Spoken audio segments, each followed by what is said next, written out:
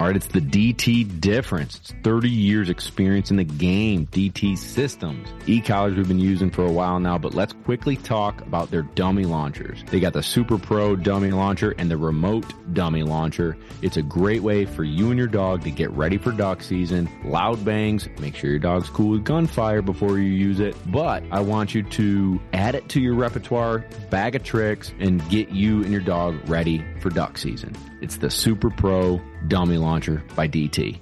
Gunner Kennels, baby. Hashtag man's best kennel. Well, it's also now hashtag man's best food crate. It's freaking raccoon proof. You can't get into this thing. Your dog can't bust into the lid and eat all the food. Trust me, I know Memphis has done it in the past. She looks like a blown up pumpkin. Boom. But not anymore. We've got the Gunner Kennel food crate. It's easy to pack, easy to store, keeps food dry, which food's an investment, man. That Purina, baby, it ain't cheap anymore. So keep it dry, good, all that stuff, easy to pack, easy to store. The Gunner Kennel food crate. Slide into DMs if you'd like to learn more. It's Force Fetch, baby. It's the number one question we get asked. You don't know how to fix it? Let me help you. Let me get you to your goals. We built a course, bunch of videos. I think there's 13 or 14 videos, start to finish, on how you and your dog can get through the Force Fetch process successfully. The link's in the description. Be sure to check it out and let me help you and your dog.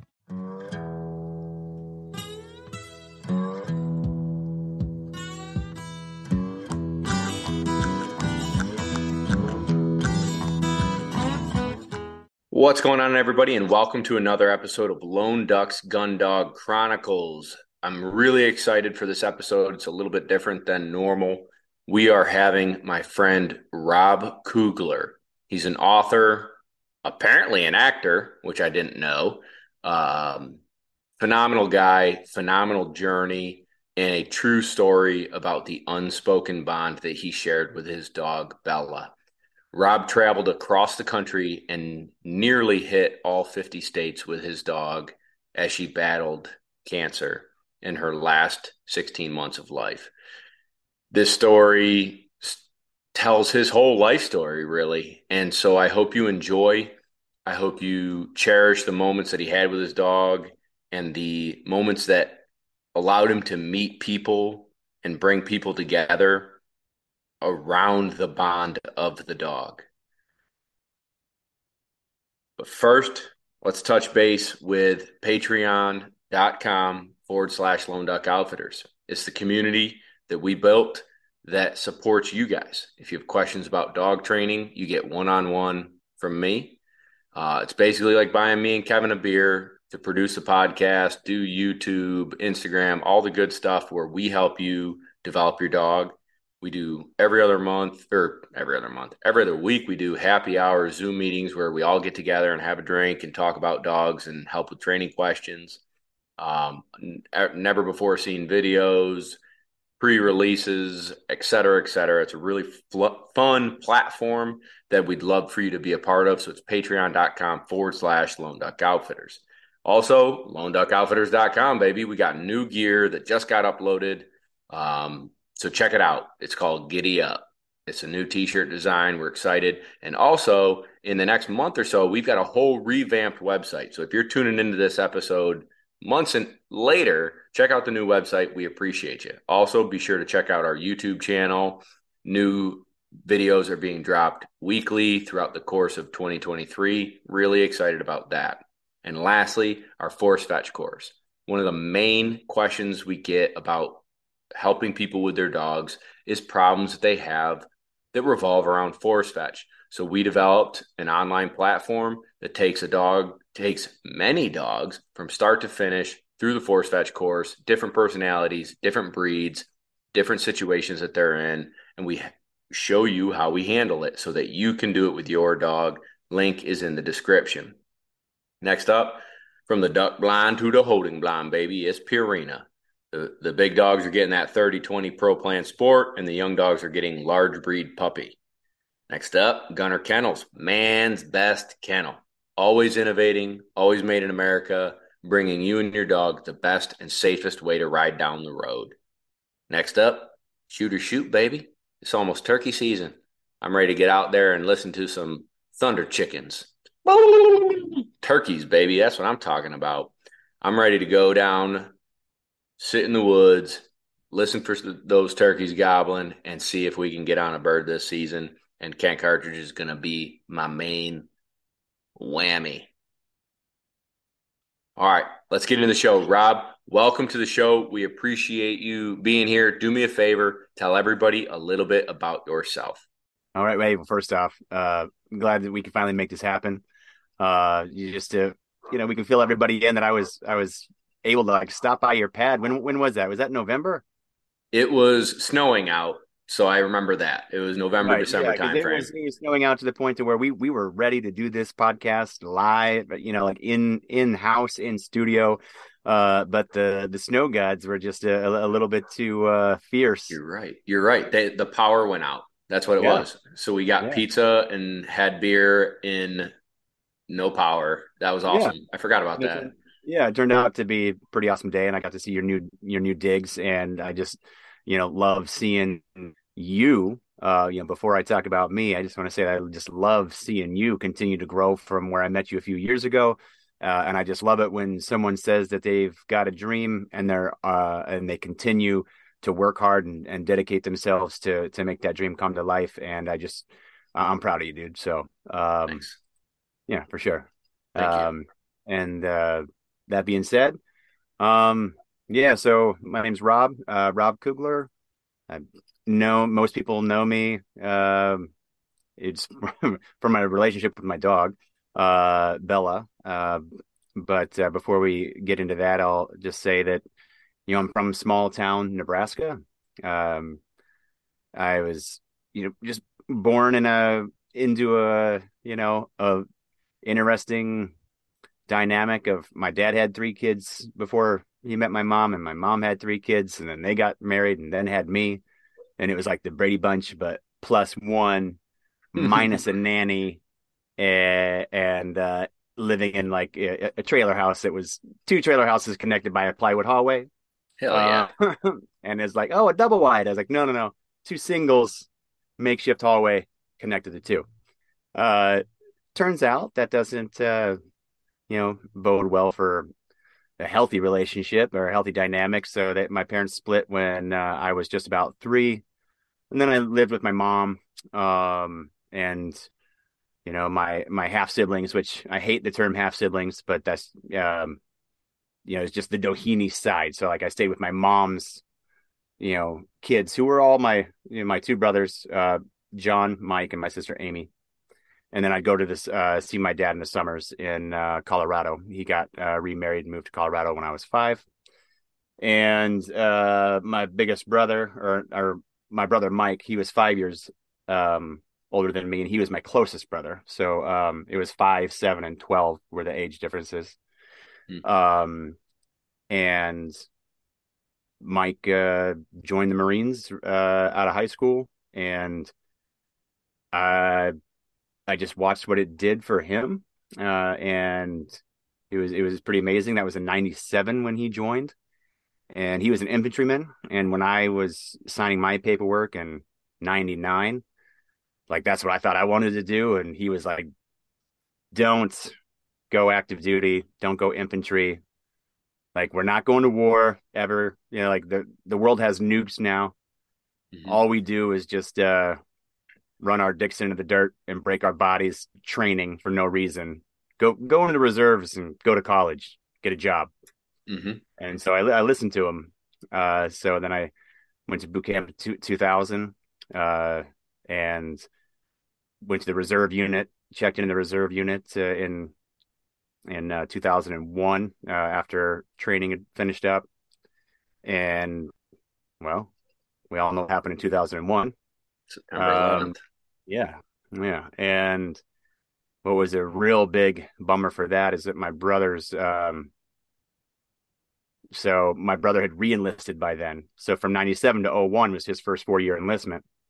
So when he re-enlisted, he wanted to do something that was just like the advice that he gave me. He's like, guys that are getting out of the infantry are behind. They don't have anything for themselves. If anything, they're worse off than they when they went in, just from being their bodies being broken, and not really having translatable skills other than getting a job as a armed, uh, like a Wells Fargo armored car Security guard. driver. Yeah. Yeah. Yeah, stuff like that.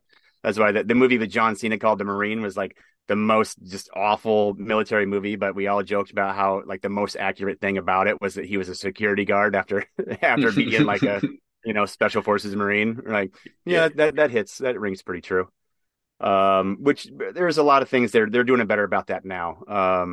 And there's a lot of people understanding what they call the soft skills that come out, the leadership skills, and how those can be translated. But anyway, so when September 11th happened, my brother had re-enlisted into security forces, and then now he was in a non-deployable MOS, doing security forces out of Kings Bay, Georgia, guarding the nuclear warheads, which it's pretty important job, especially when your country is under attack. But when you are an infantryman, that he promoted to sergeant in 2 years and 5 months in the infantry, which is really unheard of. Marine of the Quarter, Marine of the Division, meritorious promoted, jungle warfare training instructor, just badass dude.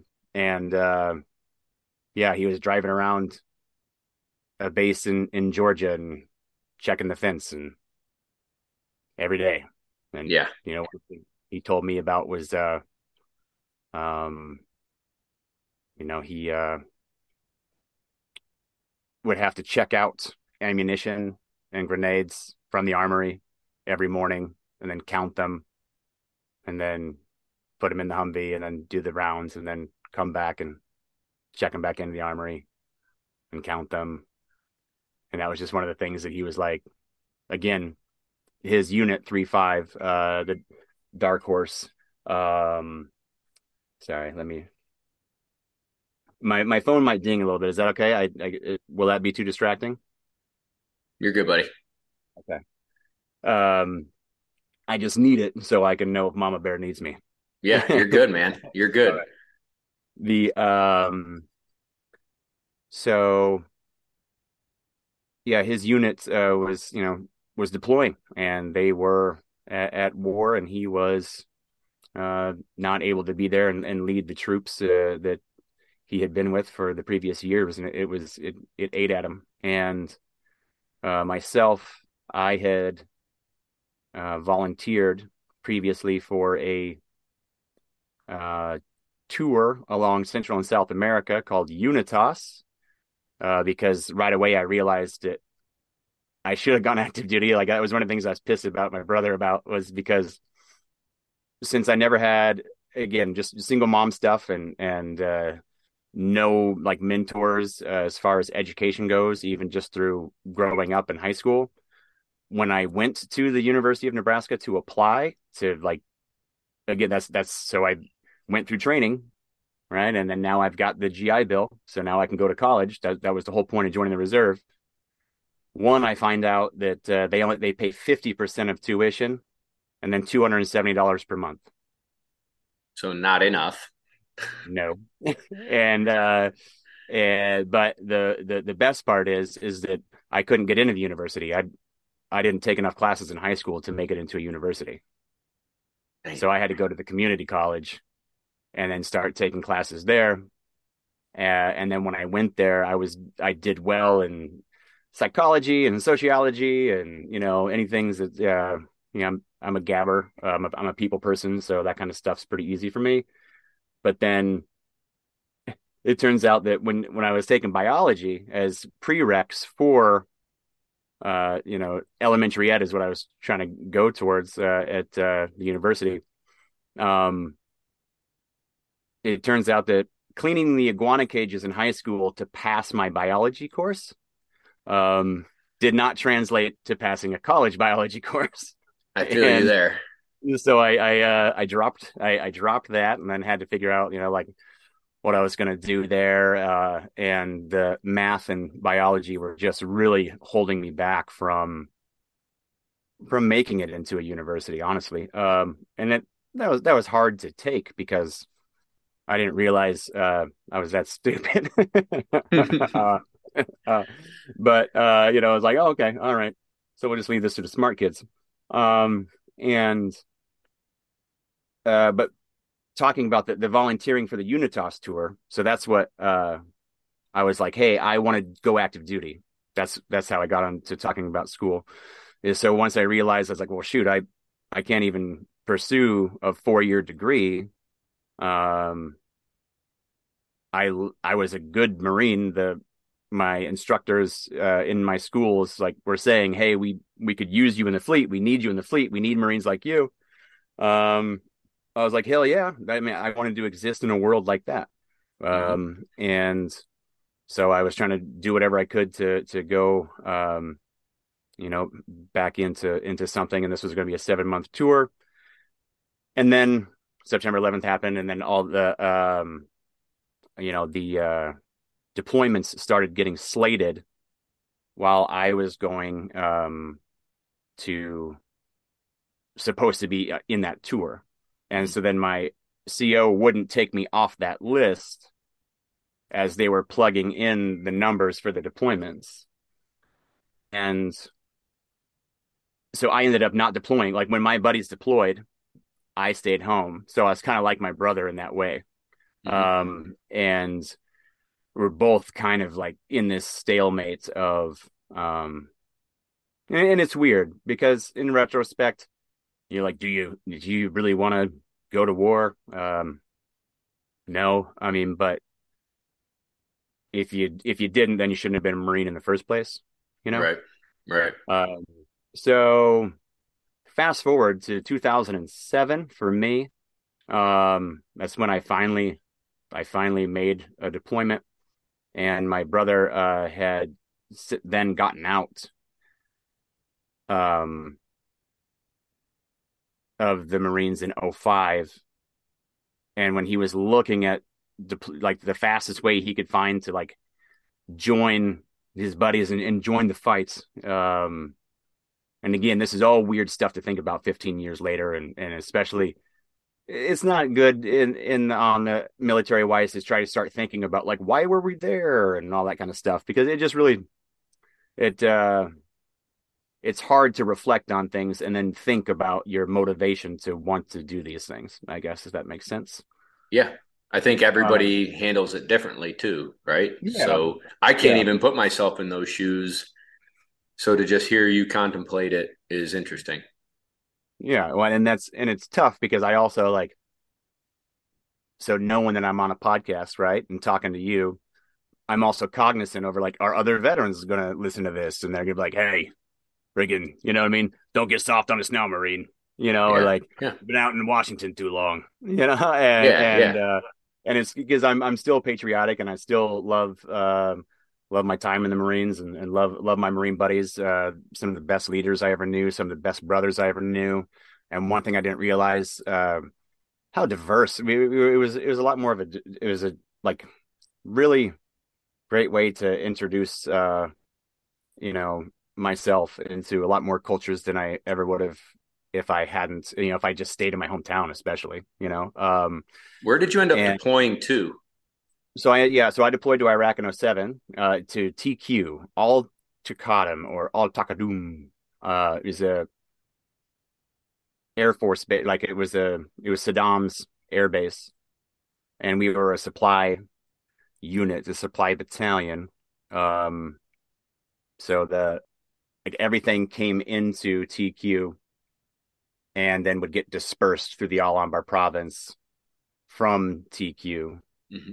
And we were mechanics working on the gear that fixed, like that moved the equipment, that moved the supplies, forklifts and stuff like that. And we had, I ended up working on mine rollers, which are easiest way to say it is like trailers, but in reverse, like they were put front mounted that had like bigger than golf cart size tires, but that's kind of best analogy. And Okay. with these casting tables, that their design was to cover 100% of the surface area in front of you to try to set off IEDs and then dissipate the blast in front. Damn. Yeah, yeah. So and they were it was an easy thing to fix.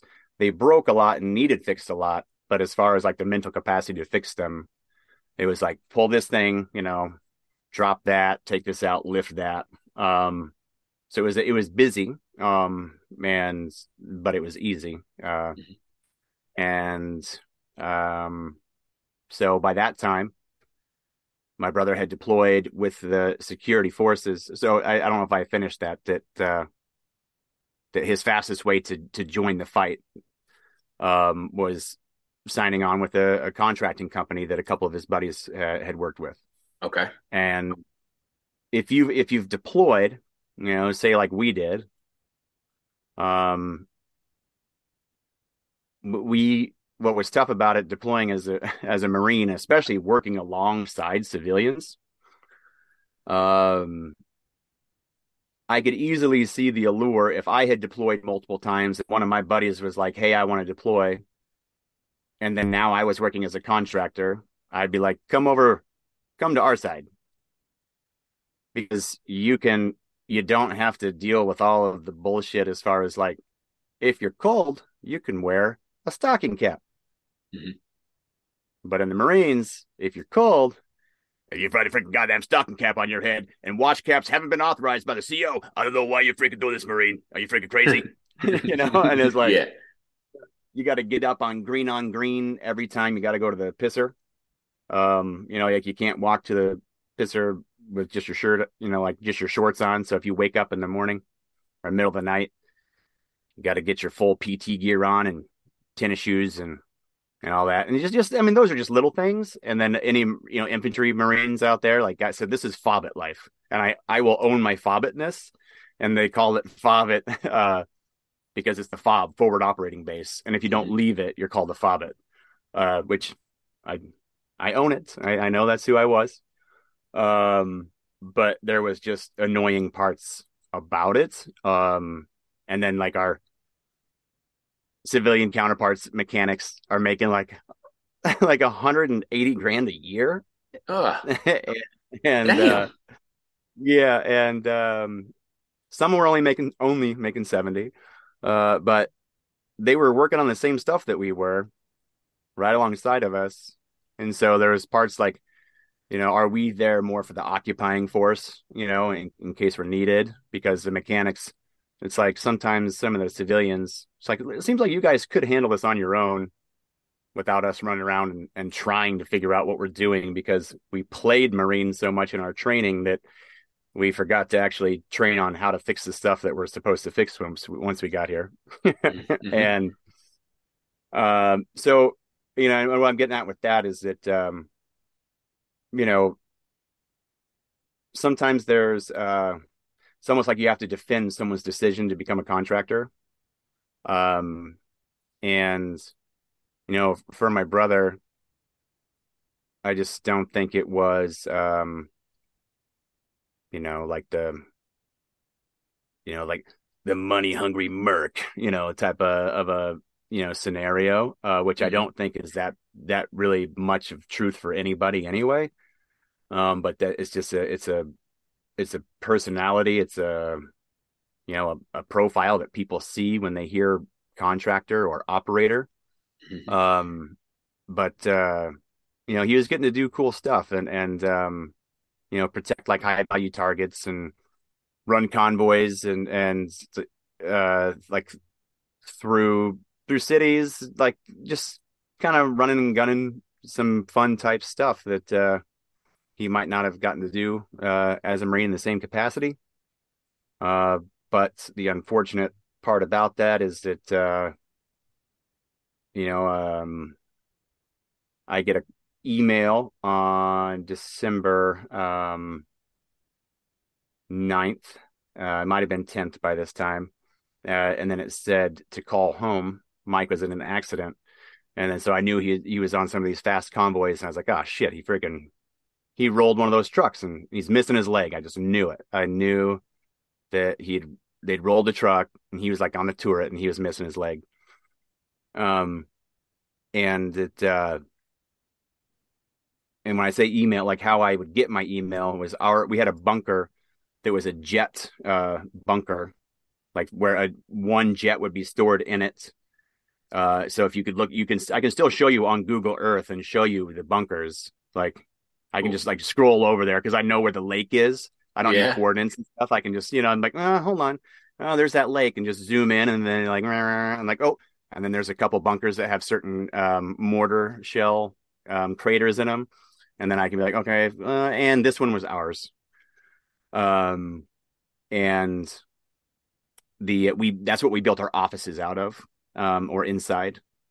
And I would skip chow breakfast early, I would skip breakfast, go to a little gym, and by gym it was a tent that had weights in it, and it was getting all yoked just by myself, and then come into the office, hop on the government computer, and then call the Air Force base back home in Nebraska, and then get patched through to my ex.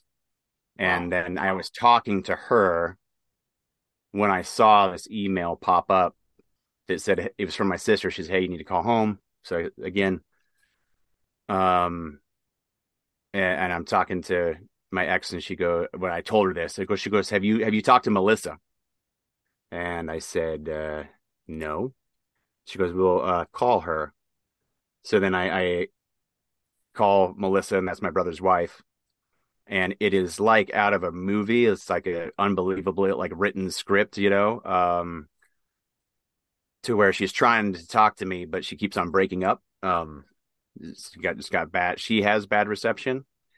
Um, and she's like, "Mike, comp, Mike," and then so she had to tell me this. She had to repeat it like 4 or 5 times before she finally went outside. And then she was like, "Mike's convoy was hit by an IED, and he didn't make it." And that was yeah, I guess it's funny I tell this story, but it still hits you. It still hits you. Every time you get to saying it out loud. Yeah. And the so I went and found my NCOIC, Gunny Ortega Facio, who talked like this: "Devil dog, let me tell you something, okay?" And that's actually pretty good if you knew him. That was pretty good, You're like, huh? "Yeah, that's a good Gunny O." Yeah, he just made, like his name was Armando, and I always joked, it's like, "Yeah, you freaking kidding me?" Like when white boys get names like Rob, it's like, could you Yeah. imagine like, "Hey, what's up? My name's Rob," versus like, "Hello, my name is Armando Ortega Facio." I'm Yeah. like, Like a bad how could you? mofo. Yeah, exactly. Yeah. You know what I We're mean? I was just like, come on. Bob and Kevin and Rob. Yeah, yeah. Rob, Kevin, Rob. Oh, hi there, buddy, Rob. But what's cool about him, though, by the way, he retired sergeant major, and 15 years later, he's still.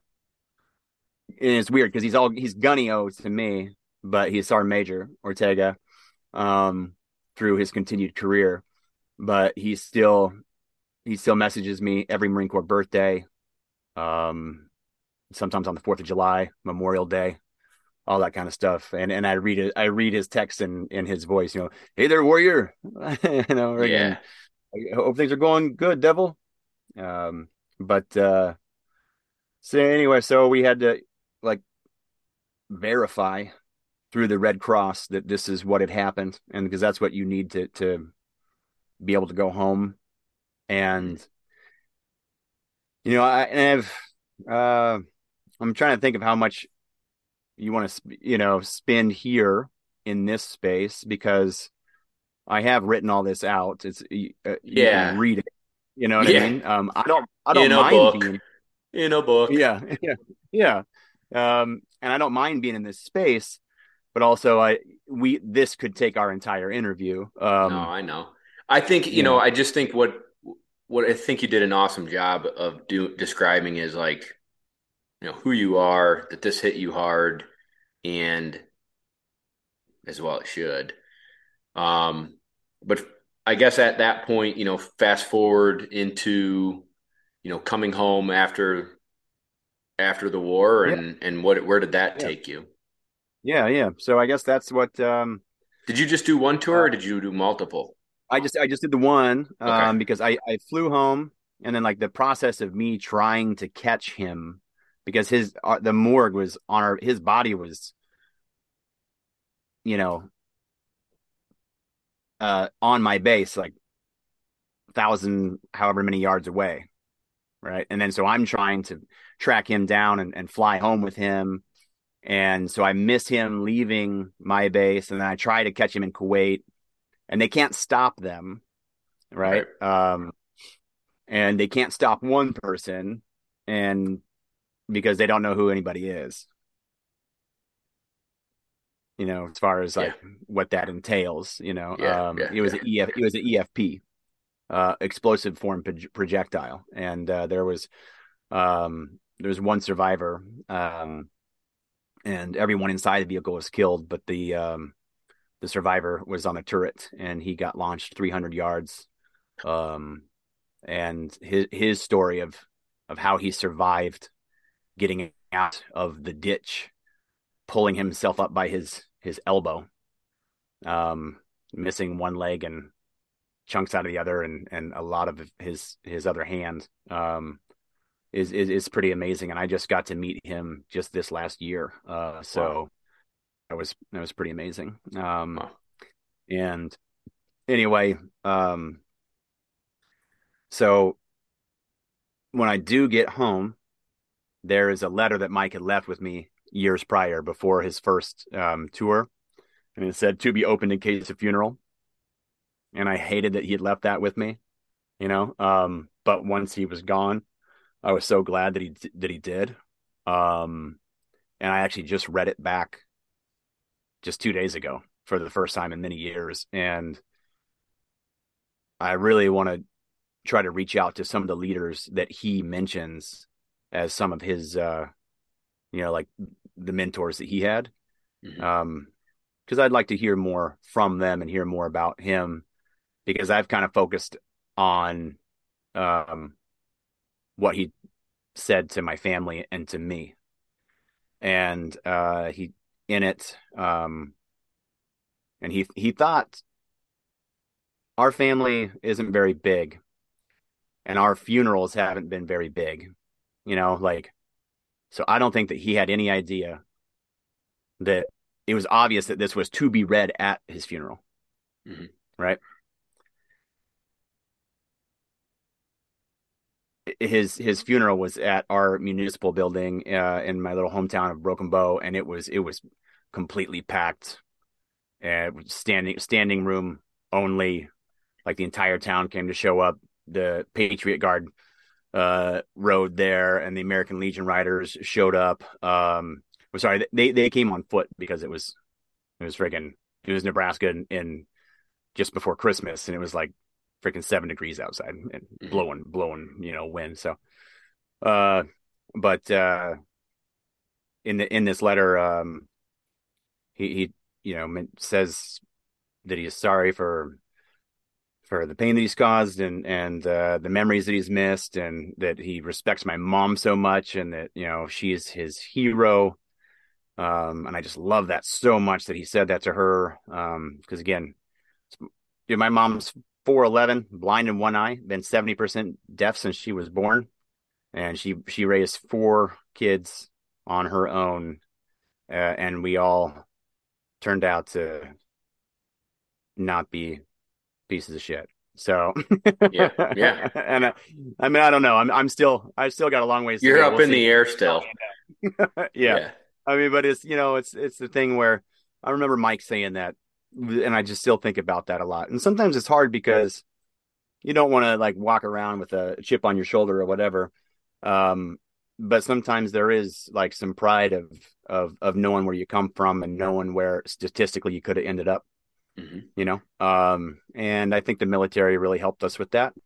Even though I hate the narrative when there are some people that think that the military is only for people that don't have any other chance in life, and and which is bullshit.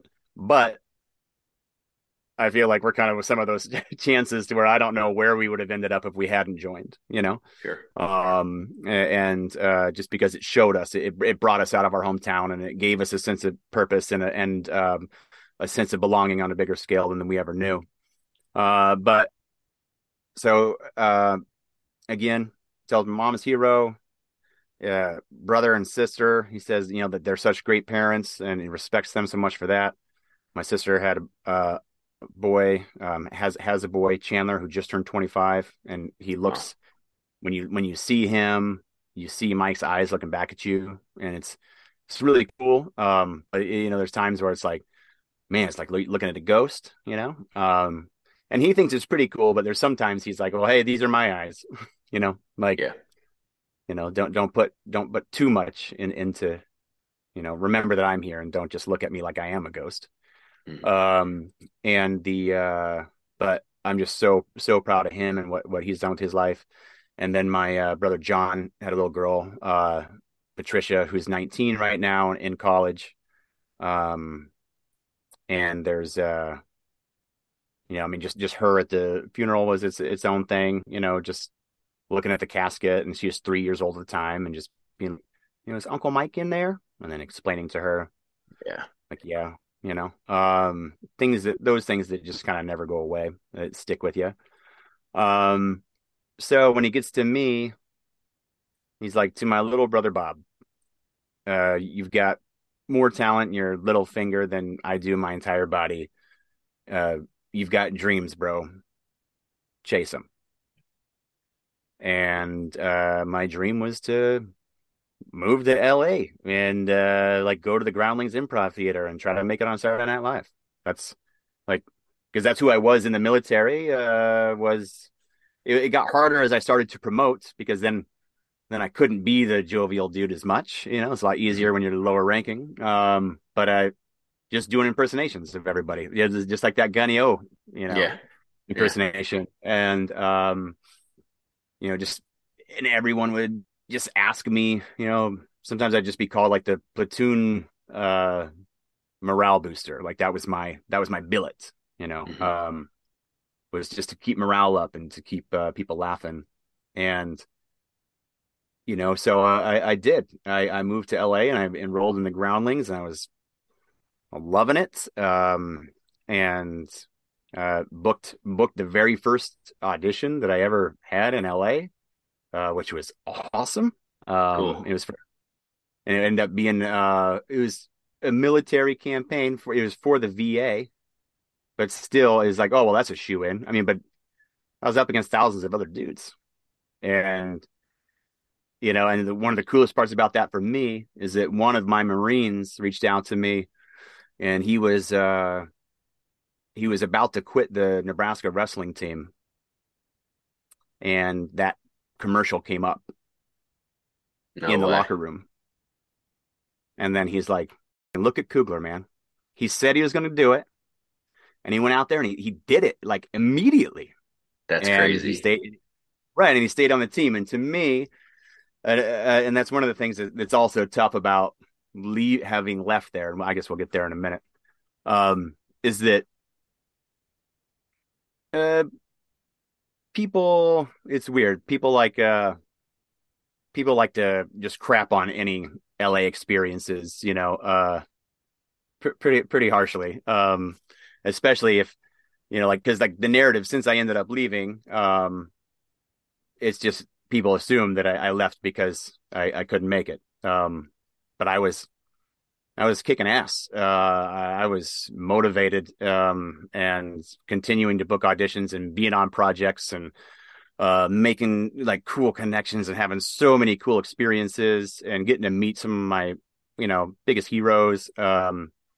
I mean, dude, getting to meet Jack Black and tell him, it's like of all the movies in the world, it inspired me to like to come to LA because there I had hesitated about that about Mike's letter at first because I was with my ex and we were going to get married, and I was like, this is the life I want to lead. I don't want to give this up to move to Mhm. LA anymore. And then we went to Tropic Thunder, And I was like, I want to do that. You know what I mean? Like Yeah. I want to be with these people. I want to be around people that can dress up, and completely make fun of the world, Yeah. and laugh about it in ways that are um, offensive, Yeah. Yeah. and Yeah. yeah, because like that's getting harder and harder as we are in 2023 right now, to have a sense of humor that there's times like sometimes I like to say offensive shit, um, Because it's especially for the fact funny. yeah, yeah, and if you know who I am, you know if you know my character, you know how anti me it is, right? Yeah, Right. like for people that know me and know like what I do and what I'm about and how often I am trying to help people and bring people together. But I also it's part of the military humor and like first responder humor. Sometimes it has to be dark to make it through that stuff, and it has to be edgy and things where the rest of the world can't handle it. And then that's either way. So um I'm in LA for going on 5 years, and I married my ex-wife. She came with me, and I put everything ahead of her. She was working full time as an accountant. I was working whenever I could get jobs, and I was working at Sam, like doing working for video game stuff, making $25 an hour just to show people how to play Xbox. Like pretty awesome gigs. Yeah. Not And bad. yeah, yeah, and then getting a commercial where all I do is just walk out of a Jeep, um, and made like 40 grand on that commercial. Holy Uh, crap. I can walk out of a yeah, Jeep. no, no, exactly. Yeah, you know what I mean. It's like, yeah, you'd make 100 grand, Bob. Oh, Okay, just gonna baby. let Come you know. on. Yeah, but what's crazy is getting a taste of that. Sure. Getting a taste of that was so tough because, like, if they would not have remodeled the Jeeps that very next year, that commercial would have continued to run, and it could have made 20, 30 grand a year every year that it ran Mhm. for me, and Right. like it's like, holy cow. So when people are like, oh, are you sad you didn't make it, I was like, bro, you don't have to be a movie star like to be making it. Like for me, to make any dollars at all was making it.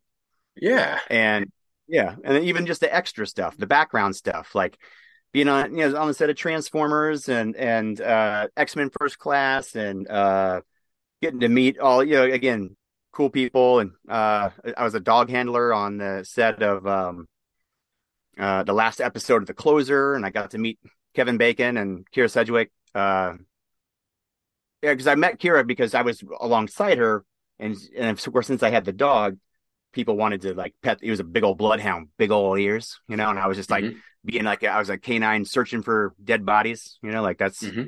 my role. And I've never even seen that episode, so I stopped watching. I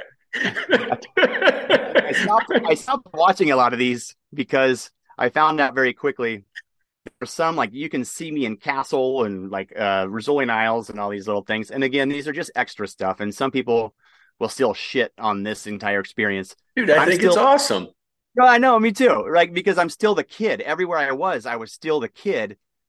And I still, even when I think about it, I'm like, I'm still the kid that was excited to be there. But also, I was fulfilling my brother's last wishes. Yeah. Right. And then so like Yeah. the entire time that I was there, that was part of my story. And then when my wife at the time wanted to move home, I was like, I'm going to stay here because this is me. Mhm. And the moment that she drove away, I went inside and looked at myself in the mirror and I was like, you are a piece of shit. You went back on everything that you believe in and your morals, and you knew this was going to happen if you came out here. This is why you said that you didn't want to do it.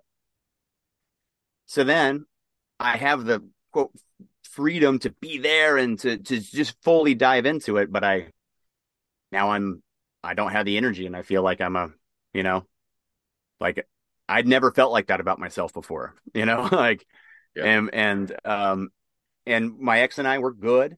And then when I say this, I don't, it's not like, oh, I wish that would have never have happened, but it was the fact that I never wanted to get divorced. And so much it was because of my own parents, right? So I'm very happy with where I'm at now, and kind of giving it away, but I've got a small family now and beautiful wife.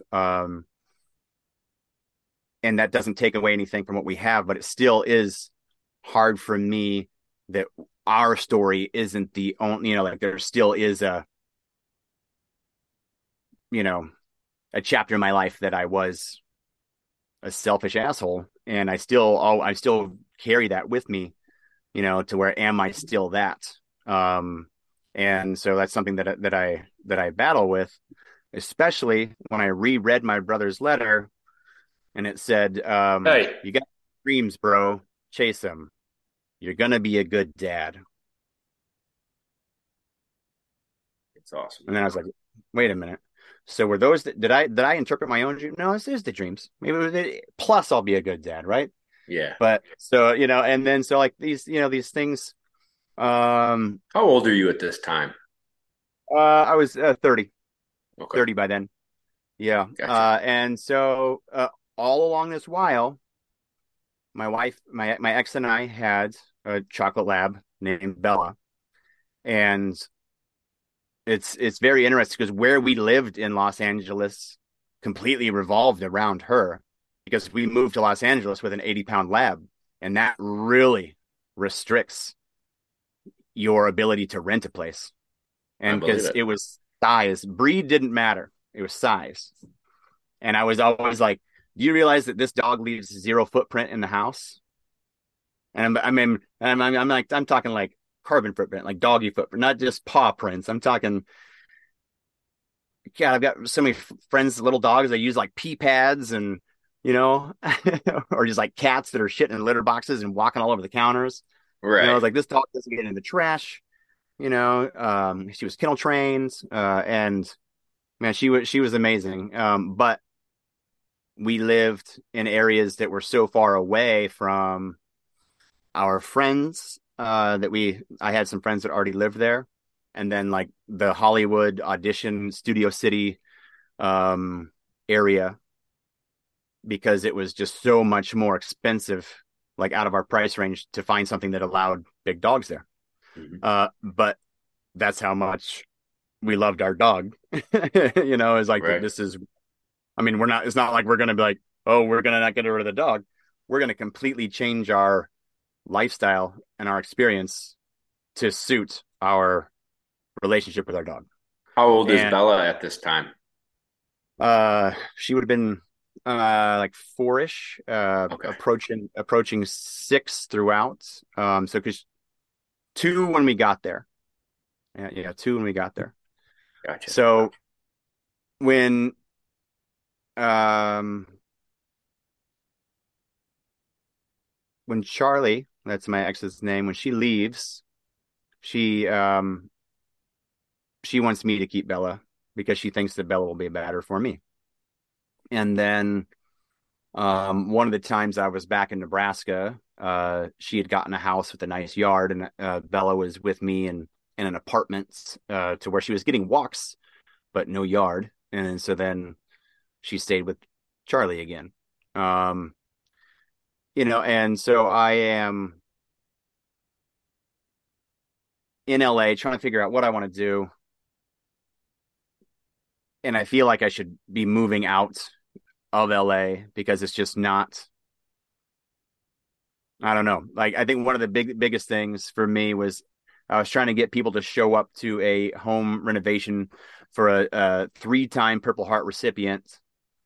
Um, at a show called George to the Rescue from the East Coast had come to Compton, California, to help renovate this dude's house, and he was from my brother's unit Hmm. years after, so he didn't know my brother. But I showed up there, and I was trying to get people there every day for 2 weeks, and I dug the entire footprint for his flagpole that they planted, and it was big. Like it was like talking like at least waist deep. And, I don't like because there's a big old pole that they put up there for him. And I tilled the entire, yard. And I met a kid there named Leon and a local kid that just was kind of peeking around. And I was like, hey, do you want to come on here? And I introduced him to the people and ended up buying him a lawnmower and a weed eater and stuff so that he could have his own little lawn business. And I was just like, either way, like I was trying to get more vets there from this veteran in film and television network that I had. And sorry if anybody, I'm sure none of them are listening, but even so, you can hear this. No one showed up until an email went out that said, hey, we are filming the reveal And then everyone and we wanted to be want more there. people. And everyone showed up. And then, like, like, oh, look at me with my flower. Look at me doing this good deed. And I was just like, I do not. These are not my people. Mm. My people from the Midwest are people that show up to help you, that work, they're laborers that will either do it for free for you, knowing that you're going to do something for them, or do it for a fair price, but just going to work hard and sweat. And they're never going to ask you who's there when you invite them over, you know, or what's in it for me. And so I was Hmm. like, I think I need to leave this place. And there was a possibility to get a job with a cycling organization that I had rode with wounded vets. And I kind of missed that opportunity as I was going back and forth of like, do I want to move back to Nebraska and try to repair things with my relationship, or is that too far gone? Do I want to just drive up the coast and, which is funny, end up in Oregon? Like that was just, I'd seen pictures of Oregon. Like maybe that's what I'll just do and work at a bike shop and just forget trying to chase any dream and just live simply. And I decided I wanted a cycling job. So since I'd hesitated, I missed the training that if I would have gotten the job when it was offered to me, but it was still no one was hired yet. And they were doing a ride in Kentucky. So I was driving all the way to Kentucky to join the ride, ride my ass off, and prove that they needed to hire me. Right. And because the job would have been in San Diego working at the Naval Medical Center alongside dudes injured coming home, and then you help repair, rehabilitate them through adaptive cycling. Are you kidding me? I mean, if you've Ah, ever been to yeah. San Diego, I mean, just and the like, it just was what a dream that would be, right?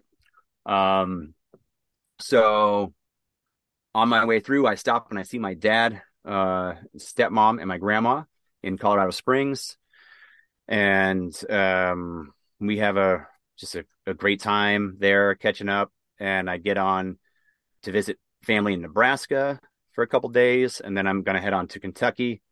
And then on Good Friday, my dad called me. My grandma had a stroke and she was in a coma. And told I told him it's like, well, I think grandma would honestly, and again, because this is what's tough about that selfish thing is now it's hard for me to make decisions for myself because I'm always thinking, are you selfish? Right. Right. So sometimes I don't stand up for myself because I'm battling this thing of am I selfish? And then that, sometimes I miss opportunities. But at this time, I was like, I think grandma would want me to go on to Kentucky and do this ride. Like if you're there with her, if family's there with her, am will I be of benefits to be alongside her bed while she's in a coma? We don't we think that this will be okay. If she passes away or if she wakes up, we'll reevaluate. And I get a call Sunday morning from my cousin. She's bawling, oh my, you need to call your dad. And I love her, love you guys. um but I was a little bit, you know annoyed at her level of hysteria at because obviously grandma died, right? But when our we should be prepared for our grandparents to die. I mean, I'm not trying to be a jerk about that, but that's something that unless you die, every person's gonna see their grandparents die, and then likely their parents die. So it's something that it shouldn't be like a hysterical moment, in my opinion. And I know that's, you can call me an asshole for that. Um, but maybe my brother's death had hardened me, too. Because that's something that you're like, you guys are supposed to grow. Like when you think of your life, you're always going to be in each other's lives. You will never plan for like what's going to happen when my bro dies. That you don't plan on that. Right. So, but you've got to know that your grandparents are going to, let alone, also your parents, but definitely your grandparents. And I'm just saying this because just to show you the mindset that I was in. And so I call my dad. I'm like, "Hey, Dad." He's like, "Hey, Bob." And he's like, "Well, Charity, Charity, Jason, and Joy. That's his kids. My two sisters and brother on his side. They were on their way to come see Grandma, and they got in an accident on I-80, and Charity didn't make it. Jesus. And I was like, oh, that's why Bridget was calling me hysterically. And so I was a couple hours away from where they were. Um, I didn't know they were going. They live in Iowa, and so they were actually just, I was a little bit north in central Nebraska, and they were, east, and they driving along I-80. I was like in 2 hours north of I-80 when they were driving through, and then had the accident. And then so I drove and met my stepbrother, and we picked them up at the hospital. And the surviving brother and sister were virtually unscathed, and drove them back to Iowa, and then hung out there for a day or two and met with my sister who was killed, Charity, her two kids. And she had two just about to be adult kids who are um, they're doing pretty well now. The boy especially, but it's still tough because it's one of those things where you'd still like to do more. Hmm. And Yeah, so that was I didn't go to Kentucky. Needless to say, Yeah. man, what a, and again, you're 30, maybe 31. Yeah, maybe 31 by now at that time. And what was really interesting to me that I think about that process with my sister is that it was really weird to be in a place to where I could help my dad bury his daughter and help him arrange the funeral, and help him with the politics of his ex-wife and religious beliefs and funeral planning. And I was like, I just was able to just help with that because I was like, hey, I've been here just a few years ago. So, Right. um, and that's, so then there I was in Nebraska, after her funeral. Um, and now what? I Right. miss Kentucky. So there's the job. I mean, they ended up, hiring a dude after that. And so then I go into the I'd been going back to my time at the community college. One of the things that I decided to dive into after I knew I couldn't do the 4-year degree was fire protection technology, and I had almost finished a degree in fire science, fire protection technology, and it always bothered me that I hadn't finished it. So at this point in time, Charlie has Bella in Lincoln, Nebraska, and then I was in Central Nebraska, and then I drive out back to Lincoln to talk to my program chair former program chair um, at the fire school. And I was like, hey, Terry Spoor is his name. And I was like, hey, Terry, what would it take for me to graduate? Um, to knock out this degree? Because I'd been emailing him over the years in California. But the toughest part is California has such strict and very unique fire codes that this degree was not going to transfer out there. Gotcha. So that's part of why I didn't finish it during that time. But I'm like, oh, hey, now I'm here. Now I'm physically here. What would it take for me to do this? And then he goes, well, if you started today, you could be done in June. And then this is in what's it, Easter. Yeah, that April. April. Yeah, so then that doesn't sound right. So June. Either way, so if you start today, you'll be done at X dates. Sure. We'll just say that. And so I went into the bookstore, bought the books, bought the uniform again, came into the bathroom, shaved my beard in the bathroom, and then sat down for class. And then after class, I was like, I better figure out I'm going to stay here in Lincoln, Nebraska. And what was funny is I really wish, like I was going to get my own place, but then a buddy was like, hey man, you can stay with me and we can remodel my place together. I was like, sweet. And he was so busy. I basically just lived in a house that was gutted, like without hot water, and I would just do little chores around because I'm not a construction dude. Like I can follow directions, but I'm not going to do anything in someone's house on my own. But I'm like pulling all the staples out of the floor. I'm wiping off the glue off the walls from the wallpaper, just little things like that, and literally sleeping on my buddy's uncle's Vietnam era cot. Nice. And it broke one day. It was hilarious.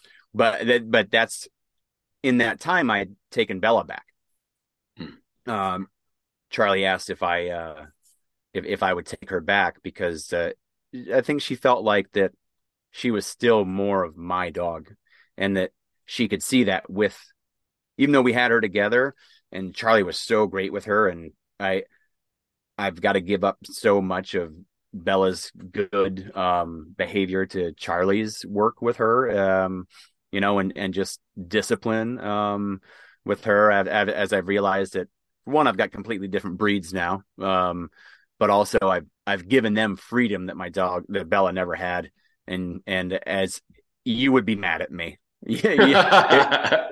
If I showed you and if I whined about any of the, like if I bitched about anything, you'd be like, well, that's your problem, Rob. And I was like, I know. That's awesome. But anyway, so Bella was with me there, and all my friends had left Lincoln. So it wasn't like coming home, going, like when I went back to Lincoln. So it was kind of isolating as I was staying in that little spot. And going to school, not knowing if I was going to pursue this or not on the fire side, but just wanting to finish it. But thinking that that's probably what I was going to do next. And then Bella gets diagnosed with terminal cancer at 8 years old. I'm like, yeah. Damn it. You might as well just walk around with a full-time jockstrap and cup on, buddy, because you were getting kicked right? every time. This might sound horrible, but one of my friends, when I was working with a PTSD group as a mentor, when I was sharing some of these same stories, I felt like it was honestly, I don't know how many people would take this as a compliment, but I actually loved it. He's like, dude, I don't know how you haven't killed yourself yet. And I honestly felt like I was like, thank you. I appreciate that, because then it just, you know what I mean? Like that. You're resilient. Yeah. And that's part of why I feel like people that may battle with, depression and PTSD things, and have suffered severe loss, sometimes are the people that are worth listening to because they're still here. So it's like, so what are you doing? How do you continue to keep your perspective? And then for me, what I thought with Bella's diagnosis is that it was a gift, because my brother and my sister both just disappeared, and I found out through phone calls, and then they're gone. Yeah. No seeing them again, no open casket type stuff. No, I don't even know if that would have made a difference. But they're just like poof, just you know, like a magic wand, just waves, and then they just don't exist anymore. And with Bella, I was told, hey, pay attention, she's gonna go. Mhm. And that's what I did. And it was really tough because there was a moment I almost didn't, because one of the things that I wanted to do was I want to travel the world, and I still want to do that, and I don't know when that's going to happen again, and hopefully I live enough that I can. Because it might be a long time down the road before I have the ability to do so. And the I wanted to travel all 50 states first. Mhm. I'd already been to Alaska, Hawaii, and sometimes those are the harder ones to knock out. The Marines took me to both places. Thank you, Uncle Sam. And I don't know how many states I'd been to, but I definitely hadn't been, to many on the East Coast, and hadn't been to the Pacific Northwest. And I was at first thinking maybe I should wait until Bella's gone, and because maybe she can't make this trip because she ended up it was osteosarcoma that she had. It was in her front left leg, and the vets were like, you need to take this now or put her down, because the whole reason that she's limping, and I'd been taking her to the vet for months over what we thought was a sports injury.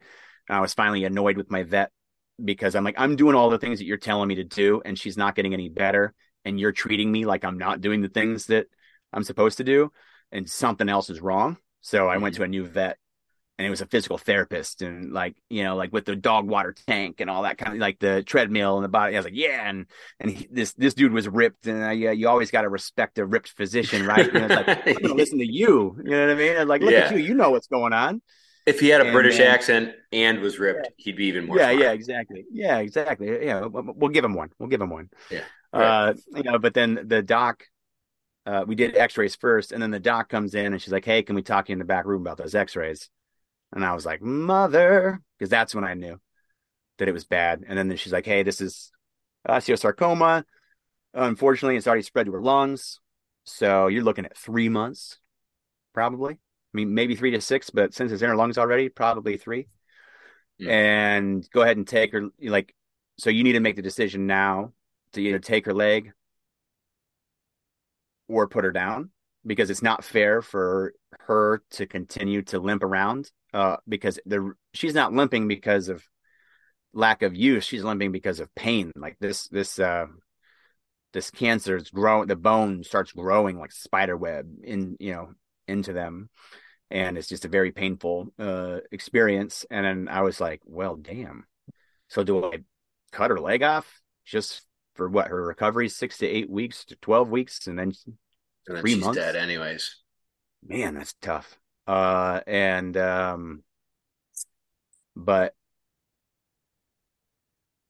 And then, since we've been talking about a lot of other things, if people are here just for the dog conversation, there's been so many more moments of her and I that I haven't talked about in our conversation today. Everyone, everywhere I went with her, um, people would comment on our relationship, and our ability to have conversations with each other. For me to talk to her, and she listened, she looked at me. And she was the first animal that that made me realize that that everything that I am made of that makes me me, she has the same thing, I believe. Like I believe that she has a soul. I saw it in her eyes. So that's what I understand soul dog. Um, and I mean, I don't know. I'm noticing labs have that. I feel like a lot. Maybe if you, I don't know how you feel. But I'm also just learning how special labs are, and how much of her was not just her, but also just the long line of labs, and you know, Well, I like can tell you this. I work with a lot of labs and mm, I have worked with a lot of different breeds and I may be jaded from my job where, there's someone else's dog. I'm hired right, to do a job. I do my job. I care for them. I care about them. I look them over to make sure they're okay. I really care about them. I don't love them. Does that yep, make sense? They're someone yeah, else's dog to love. yeah, yeah, yeah, But and then I have other in that moment that I'm trying to explain this, I think that there are some of those dogs that are Labradors that aren't as in tune with us, just their genetic mhm, makeup, their what makes them tick and what makes them different. And so when I hear you talk about her and the relationship you had with her, I truly believe that that is special. If you got a yeah, different Labrador, it may not mhm, look at you the same way. It may right, not have that same connection. And right, I just think that it really is a special relationship that you shared with her that yeah. you may not, I Ever don't get want to say you again? may not ever get again, but it's Yeah, it's so hard to find what you had. yeah, yeah, and there's But some I of do it think with labs are great and they do. yeah, yeah, no, yeah, right, of course. Well, and there's times, and maybe I'm saying that to deflect my true belief of that. Damn right, she was special.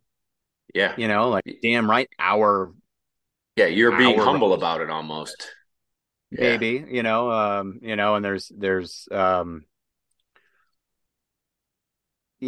then maybe I'm playing to just knowing again back to that selfish thing, like do I think that does me thinking that our relationship was special make me think that there's something, you know what I mean, like that I'm I do. special, that what we had was special. But when the like veterinarians, especially at places that are like really busy, when multiple people like tell you like, dude, I've never seen like someone like a couple, a pair, so in tune with each other with the way that you guys communicate. And I loved hearing that. And I also, one of the best things about Bella for me is that because people, she might as well have been my therapy dog, or service dog, because she provided that for me. But she was never. I got her certified as a therapy dog to go do therapy, but then that was before she had her. I did that in California, and then when I moved to Nebraska, we never got with a new team. And then by the time that we did, she had lost her leg, and they're like, "Well, she's not a candidate anymore." And I was like, "Man, how better of a dog, could you get than a three-legged friggin' dog with floppy Yeah. ears, like, is that was what was so cool about her too, is like the lessons that she taught me. Like the first time that I saw her, see, here we go. Now we're really talking about Bella. This feels, Let's do it. we were just so in our other story. And I apologize if we were there too long. I But enjoyed it, that's man. okay. It's Well, your that and that's journey. that's what, yeah, yeah, and that's what, because one thing that is hard is that so many people do know me on the dog side, that like I want to share more Bella stuff, but that people get weird like on the internet and stuff like that. Like they try to like own the presence there, like your dog, and like, oh, I miss her so much, and and like, oh, do you? Like, and again, and I hate that I say stuff like that. I hate that I'm sensitive to that, but I miss her so much that when A other random people, person you don't know and they never yeah, met well, her, that's it's hard tough to hear because sometimes. yeah, I guess instead of like checking in with me and seeing how I'm doing, you know what I Mhm. mean? Like it's like Yeah. making it about them, you know? It's like dang, it's like so like our, but anyway, the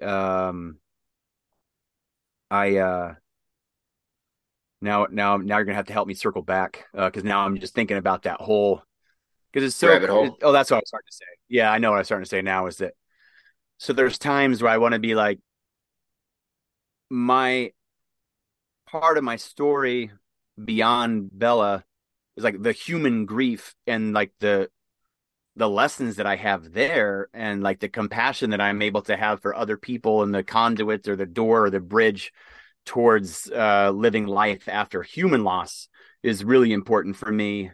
Um, that is still seen because that's a service that sometimes I feel like that I have value with, and that sometimes when people are only like, "Show me your dog," you know, Yes. um, I'm like, "Well, there's more than you getting to see pictures of my dog," and even so, if we want to do that, we can get into talking about the relationship about her. But okay, so help me get back on track. Now let's talk about Bella So again. let's talk. So Bella gets diagnosed. Yeah, yeah. So At this point, they it, give you it, the timeline, and you yep, decide. we decided to take the leg, man. We decided to take the leg. And the reason why was because our connection was so, it was just so strong. I mean, I could see the life in her eyes and the rest of her body, like she still had, such great muscle tone. And, like she had some atrophy in her left leg from not walking on it. Um, and I was like, if I put her down now, I'm going to be cutting that short, you Mhm. know?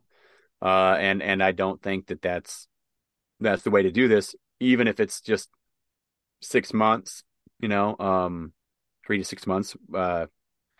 Let's go ahead and do this. And everyone was talking about like, well, money, like how, like how much will it cost to put her down?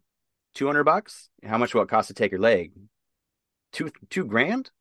What? Just put her down. And I was like, well, unfortunately, that's how many people view their animals' health.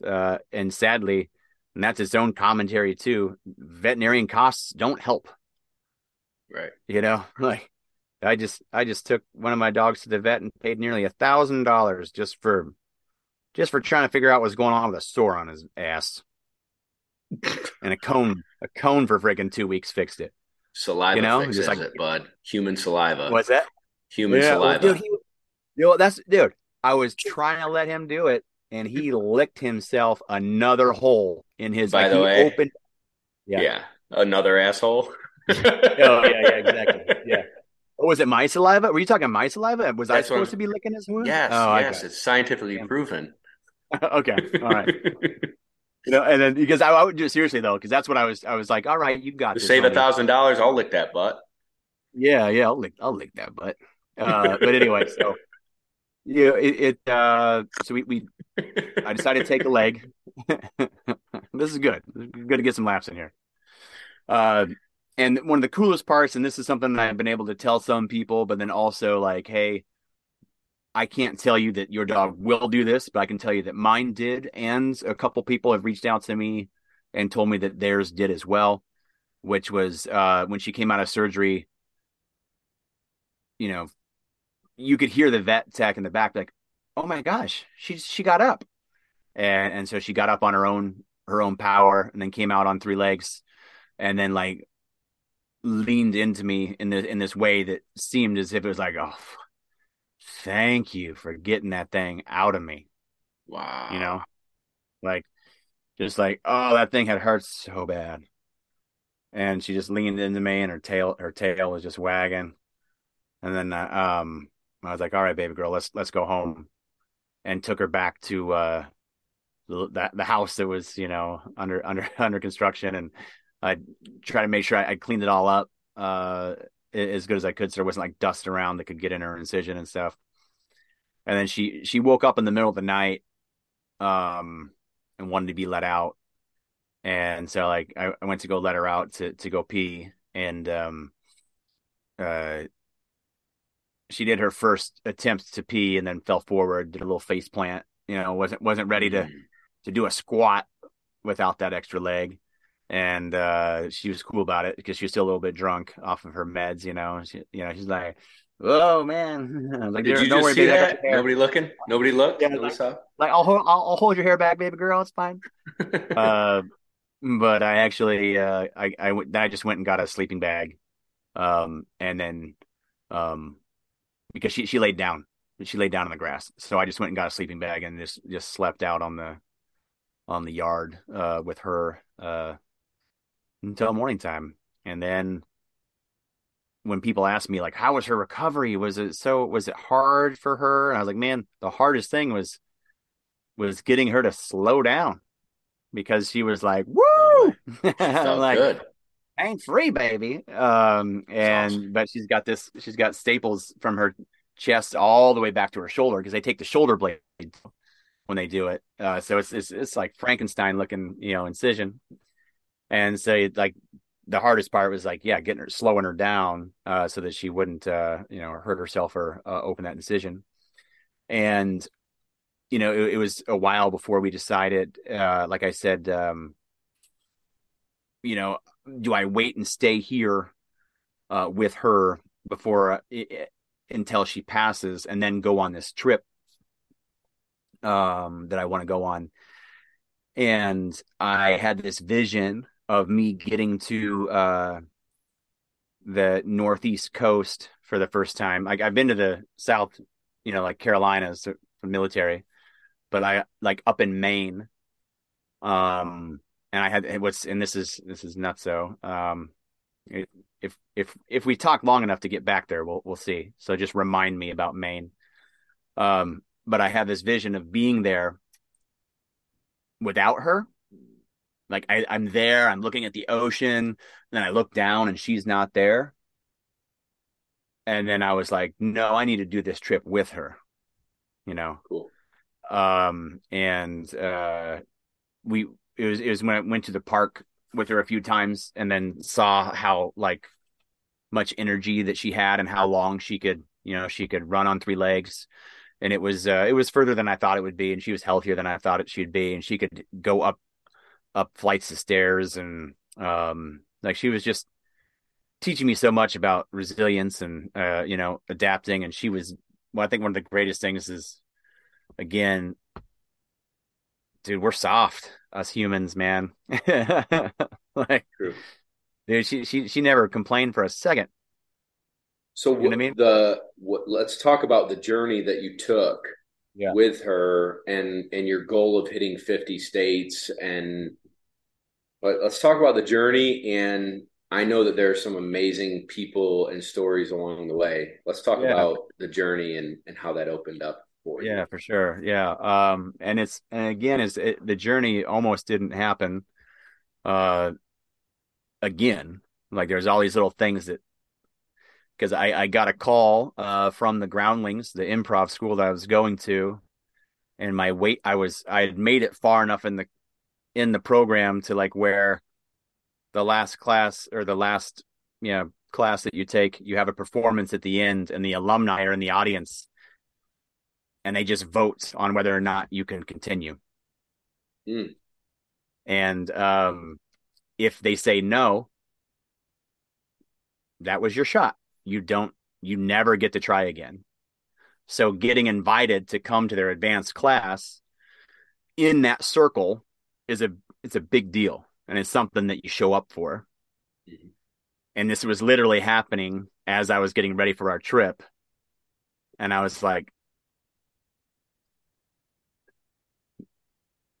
I'm let's go do that. This is where I should go.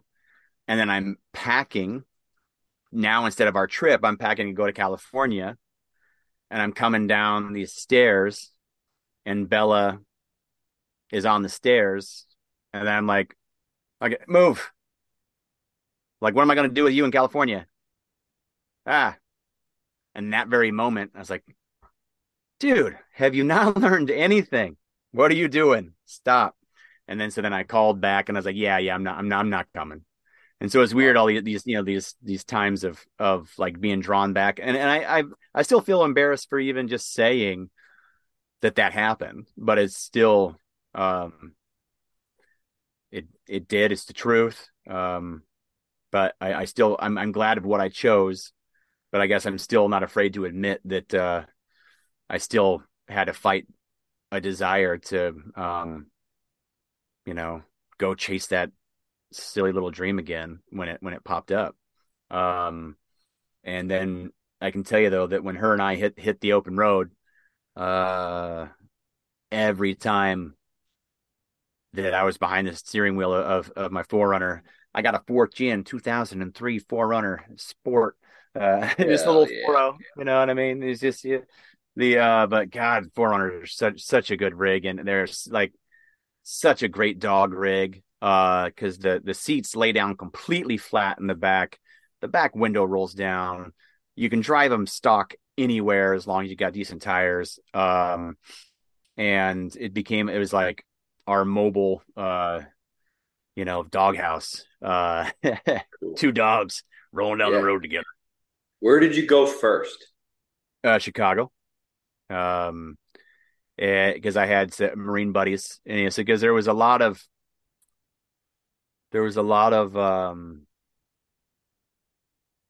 reconnecting. Because by this time, shoot, would I have been out like six years or so, maybe, and then so there was a lot of reconnecting with vets that I'd either served with there or that through the cycling organization, or through disaster relief stuff that I had been doing that I didn't even mention during this because it's just too much. There's too much random shit. Uh, my ADD is probably already very apparent to anyone that's listening. But there's been some things that have been pretty awesome about it. But anyway, so I'm there visiting a Marine buddy. We go to like there was a that was the only time on my trip that I kenneled Bella, like at a kennel. And when I got her out, she was there for just not even 24 hours. It was just because I went my buddy invited me to the Marine Corps ball that they were having there, and of course I'm going to go to that. Yeah. Uh, and it was one of the few times I couldn't take Bella with me, but when I got her out, she pissed for like 5 straight minutes. I was like, man, did you guys ever friggin' let her out? Right, right, right, right, And right. maybe they did, and she just didn't go. But I just remember being like, all right, I'm sorry, baby girl. I'm not going to do that. And she was never kenneled again. And except for the times towards the end where she was having some more vet stuff going on. But some crazy stuff happened in Chicago too. Where I went to the Christmas tree lighting ceremony, down there. And this, I'm hanging out with one of my other buddies, and he's having some like backyard parties and like showing me like this kind of cool neighborhood in Chicago where like that's just what people have done for a couple generations. Have had like people party in their backyards, like, Yeah. and like it was just awesome, like the whole neighborhood was doing it. And then Bella was getting loved on by everybody there, and because that's one of the cool things too that people don't. Some people didn't like about seeing some of the stuff on my trip is that I do stuff with people a lot, and they're like, "Hey, once people started tuning in, they're like, less people." I'm like, More well, dog. yeah. And I was like, well, the thing is that there's a lot of animal people that are great animal people and really bad people. Um, and I was like, I've always said, give people a chance, especially dog people for one. But also, Bella loved people. She loved meeting new people. Like, she went up to everybody. She loved getting the attention. and people loved her. And what was great about her too is that she was the perfect dog for if someone was scared of a dog, um, that you could be like, no, no, no, get right in here. Like, I don't think you could do anything to force this dog to bite you, Right. like in a sad way almost. You know what I mean? Like I Yeah. think she would just, like there's Take it. she wouldn't even defend herself. Yeah. But the anyway, so I go to this Christmas tree lighting ceremony and she stays at my buddy's place. I take the train. Um and I just want to take some pictures because I was taking pictures along the whole way, and she was a really big part of that, and she was kind of my muse in some of the photos that I would take with her along this trip, and but I thought that was kind of an iconic thing to be downtown Chicago and see their big Christmas tree lit up, and then there's after it's over, I just notice all these police bicycles get unloaded out of these trailers, and I just walk over there and I've got my little camera. I'm like, oh, what do you guys you got like training going on or something? He's like, no, the video dropped. No, no, he said, oh, he's like, no, protests. And then I offered, I was like, oh, the video dropped. Um, which I thought the timing was interesting that so there was a kid that had been shot and they've been waiting to release the Mm. footage, but when the footage got released of all the days that they decided to do it and times, it was right when the entire crowd was downtown. You know, Makes sense. it's Yeah. like kind of interesting. But so then I'm like, well, okay, I'm just gonna maybe I'll just kind of check out what's going on. A few blocks later, I am right in the middle of this nationally televised protest for the shooting of Laquan McDonald. He was shot 19 times by cops, and my camera gave me access to be all the way in it and through it. And like it was really weird to experience because also um there was like, this is America, and I was like, hey, well, even though this is on everyone's TV and this is I'm not denying this problem at all, but this is also here on this street uh in two groups that have like the police came out to stand in front of the police station, and because that's where the protests were coming. And even though it was in everybody's houses across the entire country and everyone's dialing into it, this is happening on one city block. um and then because that, even like on the other hand of like when people are like, oh, Portland's such a piece of shit town, look at what's happening here.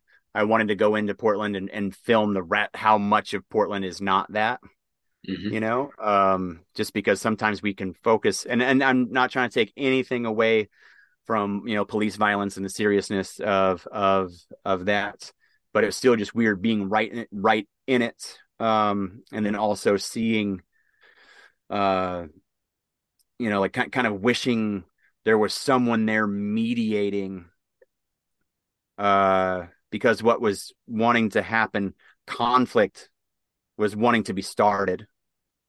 Like, you know, dudes are like have skateboards, like they're threatening to hit the cops in the face with them, just like wanting to get Rile it physical. up. Yeah, yeah, and then the one of the lead dudes of like he was the face of the movement. I actually tapped him on his shoulder, and this is why I say it's a total Forrest Gump move. Because like when you see it was like Brown versus Board of Education, like when the integration of the schools in Forrest Gump, like the famous video of the black people walking into the schools, um, and then a girl drops a book, and then he's like, "Oh, sorry, here you are, ma'am." Give her his book. because he's always just popping up somewhere. I'm literally like talking to the dude. I'm like, hey, what's your end game here? Like, are you trying to incite more violence? To like, what is this going to do? Like we need to have a conversation. And then another dude, journalist with like credentials, looks at me and he goes, if you're going to be here taking pictures, you need to just take pictures and not interact. And I was like, but isn't that the problem? Right. You know what I mean? Like, don't we need to, like, let's hear these grievances.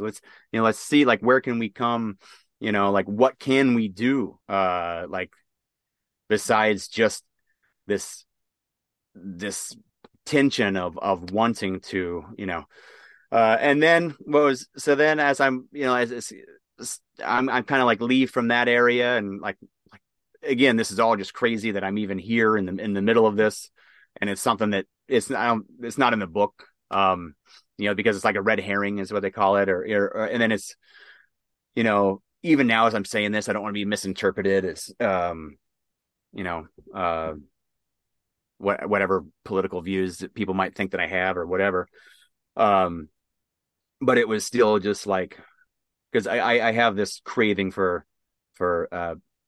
peace and conversation amongst people, trying, and I think so much of it comes from the deaths that I've experienced and realizing that, man, we are alive for such a short moment of time. Like we are wasting so much by fighting each other. So what can we do to you know come together? Anyway, Yeah. so but then as I'm coming out of there, like all of a sudden this dude's like Kugler, and it's he's a news anchor, and the last time I saw him was on a cycling ride with the organization that I cycled with in Italy. That's where I No met way. this dude. And then I just and then I just run into him. He's like, who are you working with? I was like, On a I'm road here. trip with my dog? Yeah, exactly. I told him, and he's like, what? Oh, okay. And then he's like, if you wanted to do more work or whatever, he like hit me up later. Like, yeah, that's not happening. Uh, because that's the thing. I don't think that I ever could be somewhere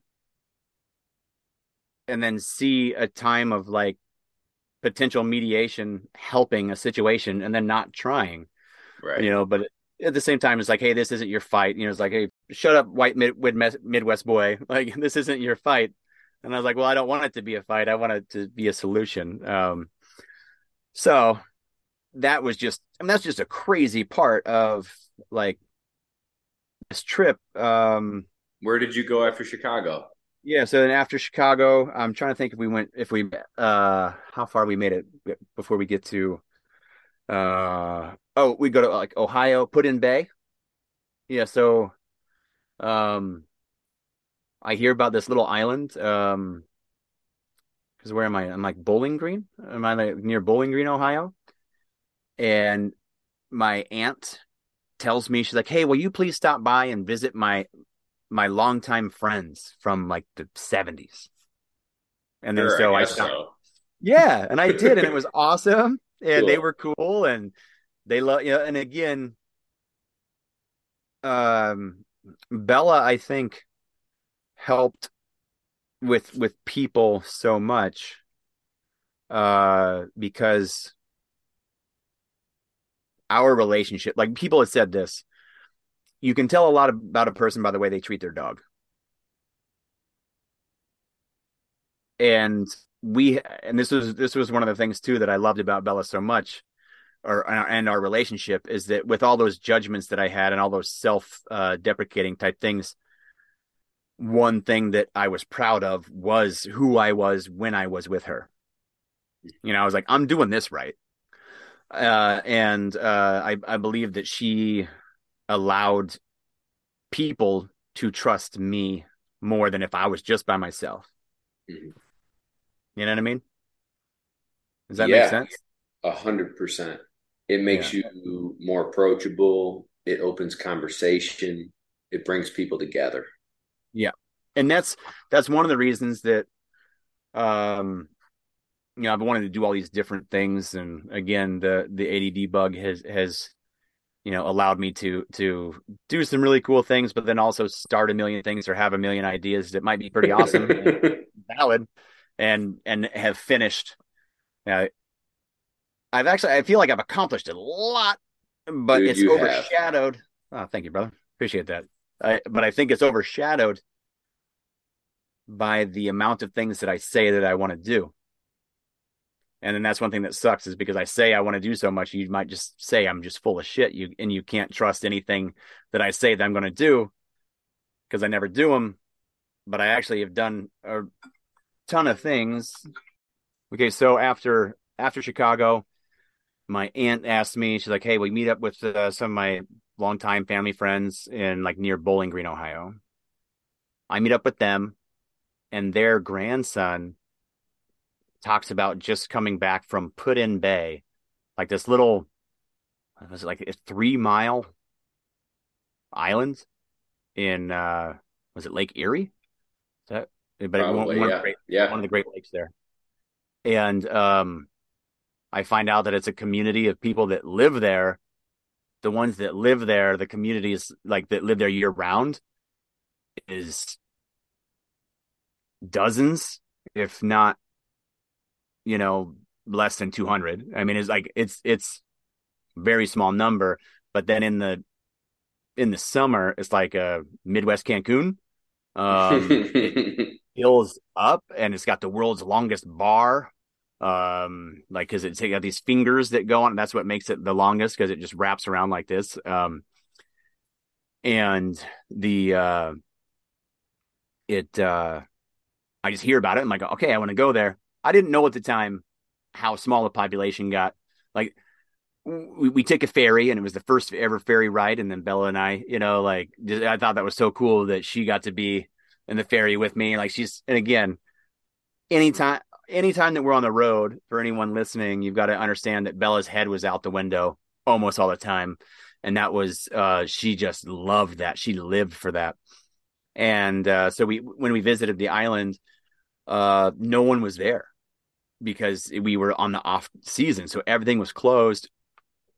And then I'm like, go to the one little bar that was open, and it's the only like bar slash restaurant. It's the one that has the longest bar, but that part of it is closed, and they just like the front bar is open, and they serve food, and it's the only place that's serving food at during the winter. I think it was Tippers. And when people ask, well, where are you staying? I was like, I'm staying at the state park over here, just in the Forerunner. I'm like, well, why don't you talk to? And I hate that I don't remember his name because we bonded and um I'm just going to call him Jack for right now. But he had what was called the Bird's Nest, and it was just like this little set of like these little cabins set up. And he's like, yeah, why don't you just come stay in one of these instead? And then we stayed there for a week, and then like I winterized them all, like took a shop vac and cleaned out all the, sucked out all the toilets and the tank water and all that kind of stuff, and picked up all the beer bottles that people just throw out on their way to go to the bars, leaving there, and just had great conversations with him, but like would go watch the sunset and the sunrise every morning on the like those lakes might as well be the ocean while you're there. Yeah. Yeah, you have experience, Yeah. Great Lakes, and I don't think people can understand the vastness of a Great Lake until you're there, and it's no different than when you're on the beach at an ocean. Uh, well, you know what I'm saying. As far as your perspective, it's that vast, Yeah, you can't and see the other side. yeah, yeah, and we had the spot in the park to ourselves every time we went there, and that's what became a lot about our journey. Is that since we were kind of going, towards winter time, because the Marine Corps birthday is November 10th. So that's when we were in Chicago. So by this time, it's continually getting, further into winter. And after we left there and said goodbye, but before we left, we were invited to the annual Christmas party at the lighthouse, to where they have it inside the lighthouse. And it's the only time that the lighthouse is open to the public during, the year. And just like that, experience was amazing, and I still stay in contact with a few people like through Facebook, and they're always like saying, "Hey, come back," and I want to. Again, I don't Yeah. know when that those opportunities are going to come up. And then so we end up going all the way up, through all the way up the East Coast, and meet more people and more vets, and have like I called the gay Christmas. Just a Vietnam vet dude, just um gay dude, and his buddies were gay, which, and again, I say this just because it's some people are like, why does it matter? Because it does. It matters to the story because it was fucking Right.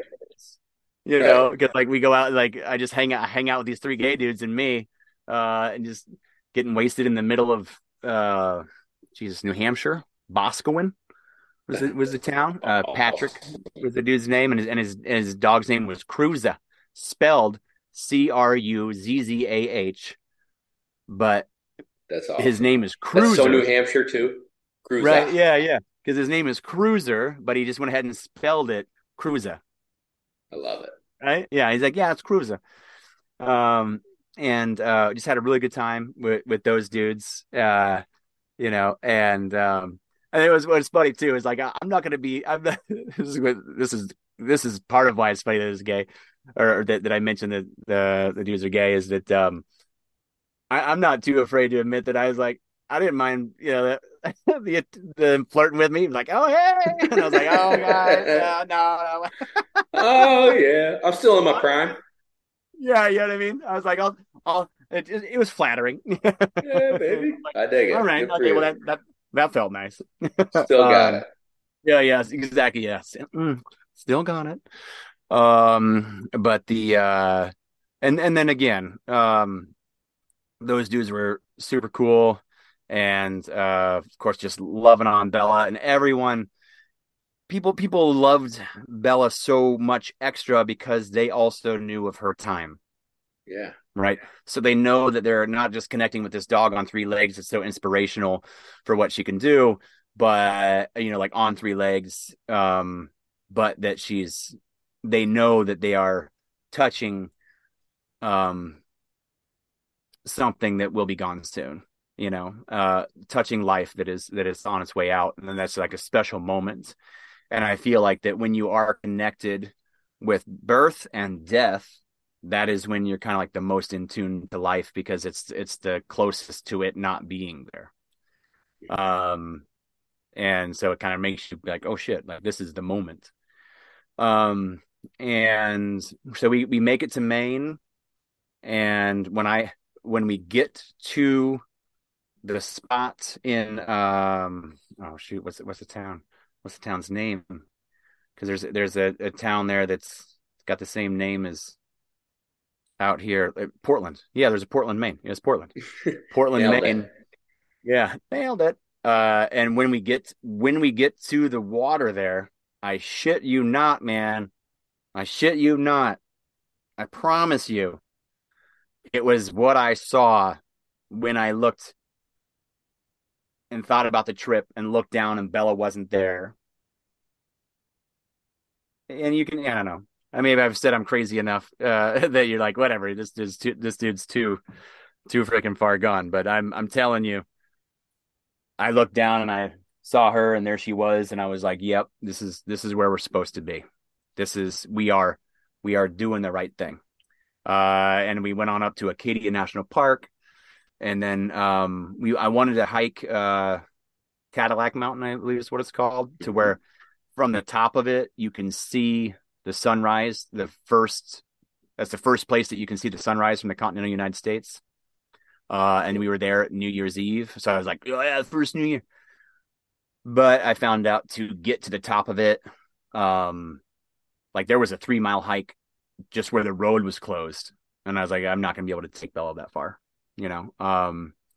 And so we camped at the base of it, and then went to the rocky shore, and then got up and watched the sunrise just off the ocean, Amazing. from from there, and I've got pictures of her there, and that's like some of my favorite moments. And so then we start heading south, and then I stop by and see, um, yeah, we stop in New York City. I see the George to the Rescue crew that worked on the house in LA that I was talking about because Bella Hmm. was with me there. Bella was with me there every day, so they knew Bella, and George invited me to his house, and in Jersey. So then I like get over there, get to meet his wife and his kids, and they get to love on Bella. And then I continue. Oh, we run through Central Park, and we shit. Where was Boston? Would we have gone? Is Boston further south than New York? No. So you So probably we did were south. Boston, then New York. Okay, yep. And that's one thing that's annoying is I thought that after going there, because the East Coast is all muddled up for us True. people that aren't from there. It's like, man, that's all crowded up over there. And I was like, but once I go and explore it, then I'll know. And I've already obviously forgotten. I'm like, where is everything? So in Boston, we stopped by like Ton Tavern, like where the Marine Corps was born, which is Nice. just a sign now. I was I was like, oh man. But they've got another pub out the way. But we take a carriage ride, and the dude was like super cool and invited Bella up on the carriage.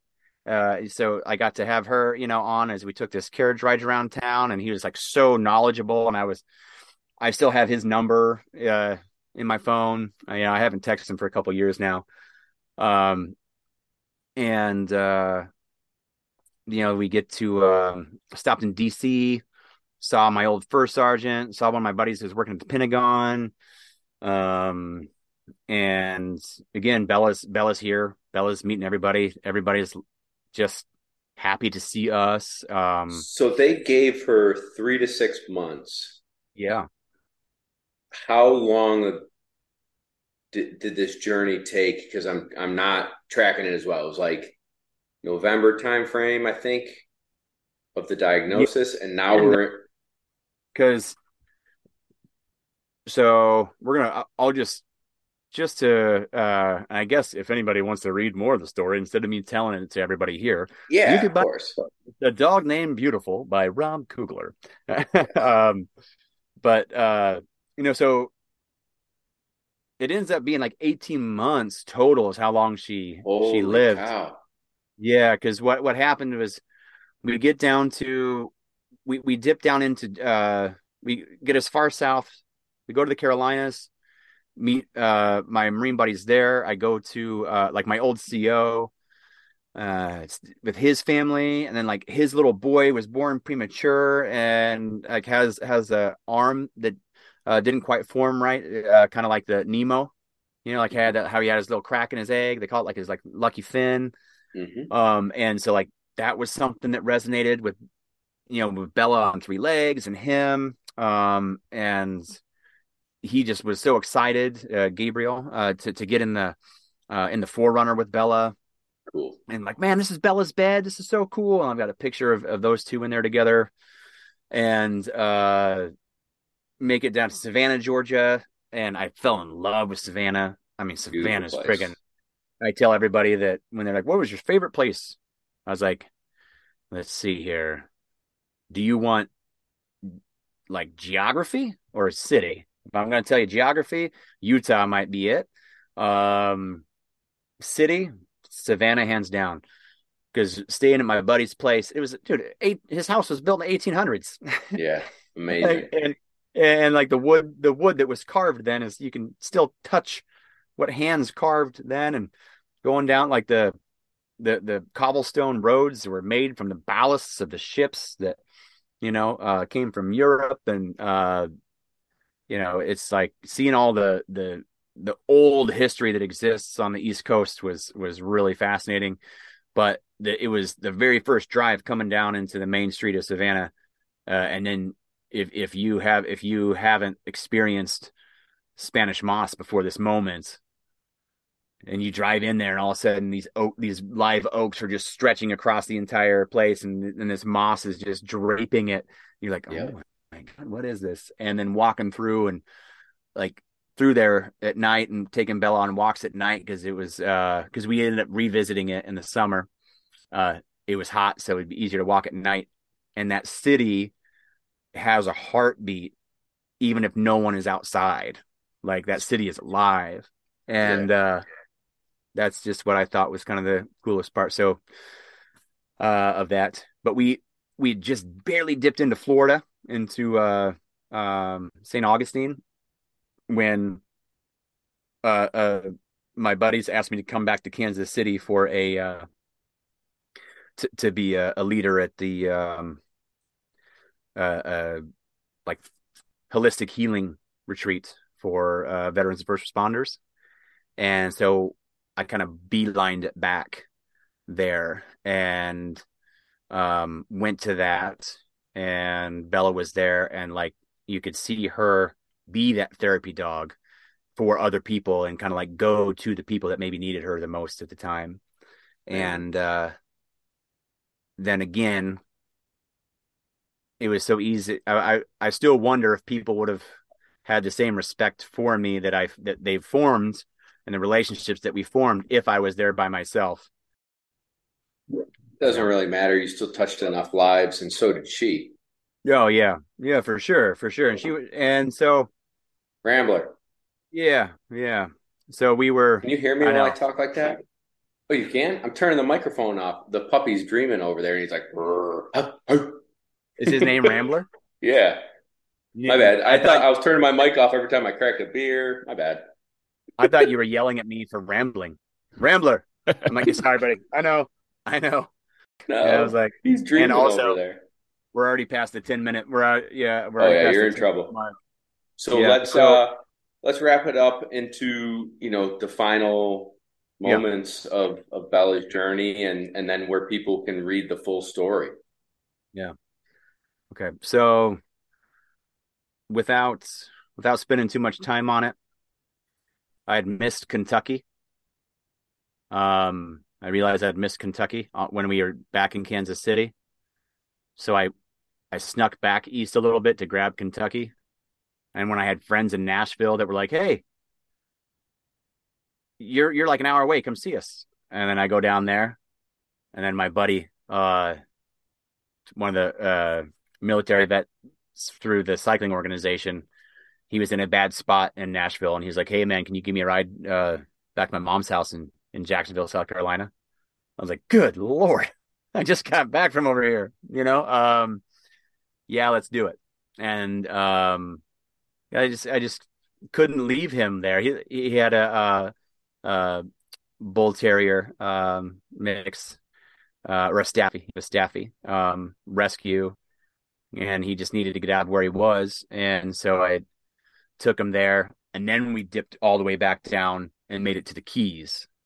Oh, And it cool. was when we were down in the Keys that a cousin of mine was like, "Hey, can we run a story?" He worked at a local news place back in Nebraska, and I told him no, because I just didn't want. I already had some family being like, "Man, quit, screwing around with your dog. Go get a real job." And I was like, "Man, I'm sorry that I didn't have kids when I was 19 years old, and that I have the ability to like go do some of these things now before I do have kids. Because if I do, when will I ever have a chance to do this stuff again? Right. You know?" And so I just didn't want to hear flack from them. Um, that's why I said no. But then the next day, I was like, "Man, forget that. Don't let haters friggin' hold you down." I was like, Yeah. uh, and so I was like, "Yeah, sure, let's do this." And then did an interview while we were driving down like those iconic bridges, that are above the water in the Keys. And then that by that night, it blew up. It was the number one thing on Reddit. It was a Sports Center's top 10. It was weird that it was Sports Center, but and then that's what just then blew up, people following it, following the journey. And then um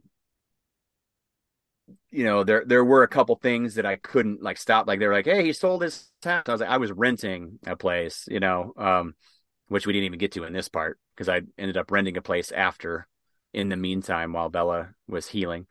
And then I just didn't re-sign the lease. So like I didn't sell a house, just little things like that. So I was like, hey, you're missing this stuff. And just some people are just trying to make it like a little bit more dramatic than it was or whatever. But still the story was the truth that I was basically doing all I could to spend, even though I was spending time with other people, the trip was my excuse to be actively doing something and not have to leave her, Mhm. and bring her with me. And every time we went to a vet, when they were like, when I told them it was a new vet, and when I would tell them, hey, I just want to get a checkup. Here's her history, and they're like, well, that can't be right because she'd be dead by now. And they'd kind of look at me like I didn't know what I was talking about. And then the emails would come in from our vet with her original X-rays, or they would get the X-rays back if they were taking any, and they're like, I don't know how she's alive, because she's got yeah, her lungs are full of cancer, but she is presenting as a very healthy and happy dog. So I would just continue to do what you're doing because I think that you're living every day and continuing to travel and continuing to do things and meet new people is what's keeping her alive. And I felt like that's what was doing the same for me. So we continued on. We back through Nebraska one more time, visit family, and we're going through Colorado. And by this time, the only states that we have left are Washington and Oregon. And I actually been to Washington before, so our only state left is Oregon. And we get a little trip with my nephew in there real quick after he graduated high school. We went to the Dakotas, and again, Bella's here, there, and like swimming in Lake Sylvan. I got a paddleboard, and she loved. We Cool. started every chance we could get. She'd hop on the paddleboard, and she just let her lone paw just dangle in the water, and then her tail would always be on the other side, just dangling in the water. And she just, because she loved to swim so much, she just loved the water. And then she found out, oh, hey, this is actually pretty cool because now I can just chill and be on the water and make this dude do all the work. Right, right. And I loved it though. I was like, this is it, baby. And like I would just and then something popped back in her mouth, and she ended up getting some cancer in her mouth. And so we got that looked at CSU, and just as we were trying to figure out what to do with that, that's when someone started to GoFundMe, and we were able to pay for all our vet bills, and then like just get, it was so amazing.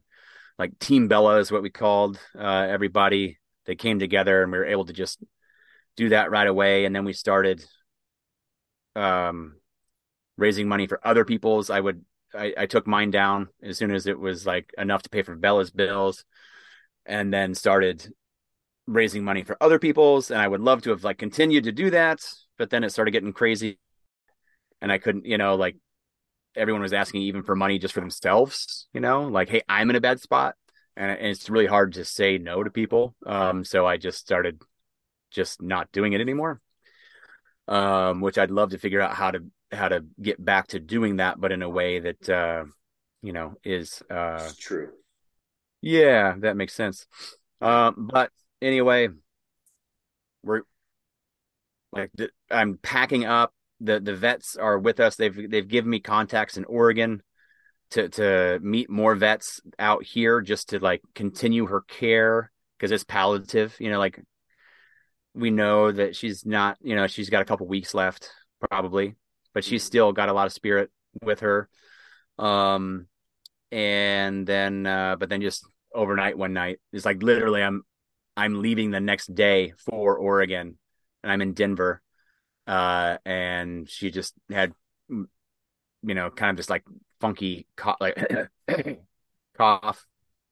We go to the vet, and they're like, bro, she's gonna drown in her fluid if you don't put her down. So you're gonna want to do that. And I wanted like more hippie, like let's go to the river, man. And like I had a lady lined up that would meet us there. And they're like, if you take her off the oxygen that she's on right now, that they were supplementing her, like, they could just take the mask off, and her gums would turn purple, pretty quickly. And it was just like, even though she lasted so long, that last minute went so fast. That last day, you know. And when I look back at pictures, one day before, I can see it that I didn't see then. It's not like it was weeks or months before, but one Mhm. day before, I saw pictures of that day. I was like, oh, I didn't see that then. We probably could have stayed in Fort Collins that day Mhm. and just relaxed and met the lady at the river the next day, and not have gone to um, Denver, and, gone on our way out. Even though when we did go to Denver, she got so much love and so many treats, and, so like, she's probably telling me, it's like, nah, dude, you did fine. This was good. Yeah, yeah. But so I slept with her in the waiting room, just holding a nasal cannula up to her nose until the morning, and then we went outside and said goodbye to her, and helped her out, which was still a tough decision to make, because there's a lot of people that I think say the same thing. It's like, just go for me, please. Don't make me make that decision. And some people get lucky, uh, but I don't know if lucky is the right word. Um, but it it was October 28th. Um, said goodbye to her, as the sun crested over the horizon. And I was felt cheated that I felt nothing. Like, not emotionally felt nothing. I bawled my eyes out, but I felt like no spiritual release or some type of thing. And people talk about like seeing their dog run away, and I was like into the hippie shit, and I'm into that. I'm a deeper layered person in that realm, I guess. And I didn't feel that, and I was like, well, damn it. And then as I stood up, this big wind gust came, and the fall leaves that were all around her, spun, and a leaf tornado went around her body, and then went off. And then so now, every time that I see a leaf tornado or even a dust tornado, I'll take those. I'm like, hey, Bella. Um, and so then I brought her ashes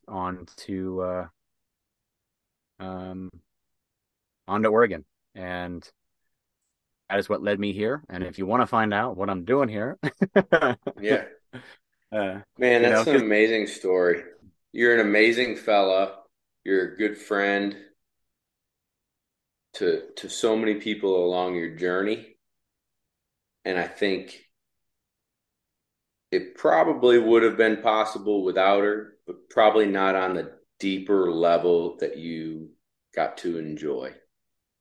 I yeah, think the people that were brought into your life because of her, the journey that you went on because of her, the way life moves and rattles you, and the difficulties of losing family members, and everything built you who you are, sitting in front of this Zoom meeting right now having a podcast for 2 hours and 20 minutes. you know and our backstory is just, you got brought into my life, you are now into Kevin's life, you're now into everyone who listens to this podcast life, and your journey with Bella across the country is an amazing one. And I would encourage everyone to pick up this book, to support Rob in the simplest form. Just give him a follow, shoot him a direct message and say, hey, heard the podcast, man. I'm in. And okay, dude, it's appreciate just that. an amazing story. I think that there's some really cool things coming down the pipeline to tell this story to the masses. Yeah, Um, because, like I said earlier in the podcast, I'm almost jaded. We started Lone Duck with the unspoken bond. And my friend, mm, you embody what that means. the relationship between a person and their dog. That, yes, can we talk to them? We talk at them. They don't talk back. But just sitting still in the silence in Maine, watching the sunrise along the ocean, Yeah. driving down the road with her head out the window. In those moments, you two are living life. And I think everyone who listens to this podcast has had moments with their dog like that and have been introduced to people that have influenced their life like that. But you got to do it on a very grand scale, and you got more life out of the dog than they told you you ever could have by like three Yep. times as much. And it Yep. allowed you to live a journey that everyone dreams of.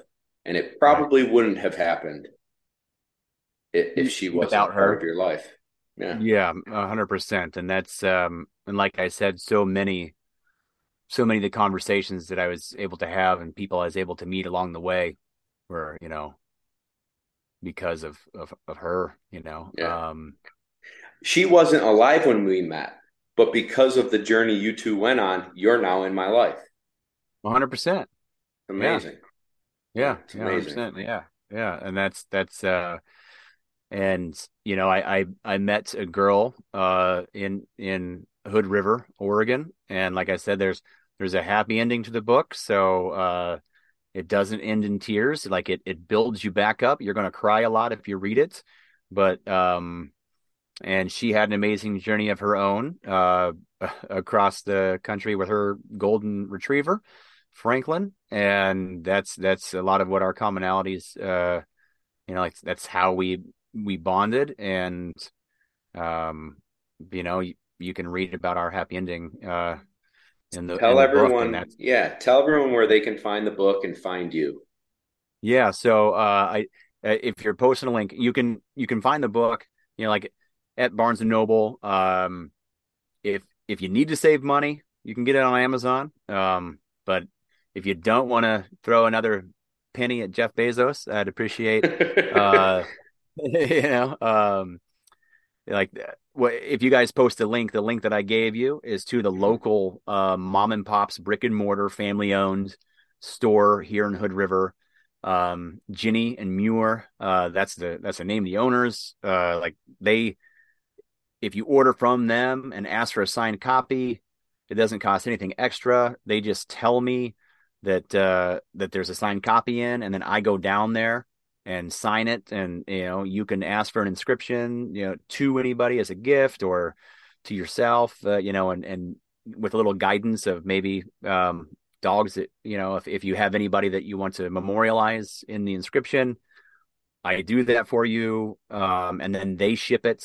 So it supports them, and it's the easiest way to get a signed copy, because that way there's no extra fees of someone trying to send me a book and me send it back and all that kind of stuff.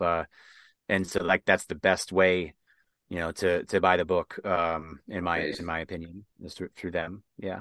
Amazing. Um, yeah, and then and I'm hoping to continue to do more things. I've got a lot more responsibilities than I did when it was just me and Bella. So sometimes it's hard to figure out like what my message is, because it changed. Because like it was so easy to be like, yeah, man, well, like sometimes like the best plan is not having a plan. And when you see that dirt road and you look down it, the best decision is to turn on that blinker and find out where it goes. That's like that was true, and it was like it worked so well when I didn't have I Two again kids. I knew that time was limited, Yeah. and that's why I did it. But it is harder to be like, all right, well, we gotta there's more money making things that unfortunately life throws at you, to where you're like, all right, uh I've got to figure out some of these ways to continue to live a message. Sometimes speaking events have helped that, but um, it's one of those things where follow along, and we'll see. I've got some ideas, and maybe writing some more things, and maybe we can see this thing on the big screen. There's been talk about it for years, and it's been moving for years, and there's been some people that have been signed in the last couple of years, and so it's I haven't really told many people about it publicly, but because you never know. But it's starting to gain some traction to where this thing this thing may happen, and then if that happens, that could help open up a door to doing, just more things, having a bigger platform, and maybe making some of these like the foundation stuff easier to fund and do, and maybe more speaking events, and maybe kind of get back into to living some of those gospels, along the road. Good for you. Well, Rob, thank you for taking time out of your day to tell everybody your journey, share the unspoken bond that you had with Bella, with everyone who tunes into this podcast. It's an amazing story. And if you would do me a solid, click the link in the description so that you can get the book. I want a signed copy. I'm shocked I don't have one. It's no fault of your own. Yeah, well, that's the thing, dude. No, you think the freaking Lone Duck guy could get a signed copy, but no, it's fine. Okay, well, I'm going to tell you this though too. So I've worked with a guy, an author that's, working on some stuff and writing about some other things, and I've just been helping with him. And he told my mom that I was going to buy his book for her, and then he's like, "Oh, hey, have you got your mom that book?" I'm gonna buy a bunch of books, and they're gonna be the Christmas I was gifts. Like, but he was telling me, because he's like, I have never, besides my immediate family, given a book away, and I've given, like, just today, I went down to the store, took the time, and spent $11 to give someone a book. I didn't just give someone a book; I paid to give someone a book. Yeah. That's good. Like, I've done that, which, yeah, I know. That's what I'm saying. Like, I am a bad businessman. No, you're a good one. Like, I took a picture of that book today, and I was like, this is the last book I'm giving away, unless I'm raising money. Like, I've got some readers copies, like the some paperbacks from the UK version that exists that I want to try to, because sometimes I still give them. But that's one of the hardest things, like, I'm a bad salesman, but this dude was like telling me, goes, if you value your work and if you value your life, you'll stop giving your book away. I was like, right. Okay. He's right. Okay. Well, if everyone can go and support you, where can they find you? Give them your Instagram and a website. Yeah. So rklifeillustrated.com. That's rklifeillustrated.com. And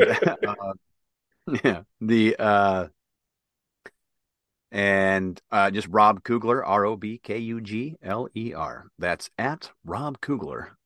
No, there's no .com on that one. But that's just awesome. Instagram is at Rob Kugler. And you're going to see a lot of photos of, like, well, shoot, you're going to find out the happy ending really quickly if you go to my Instagram right now. You're like, oh, this is what happened.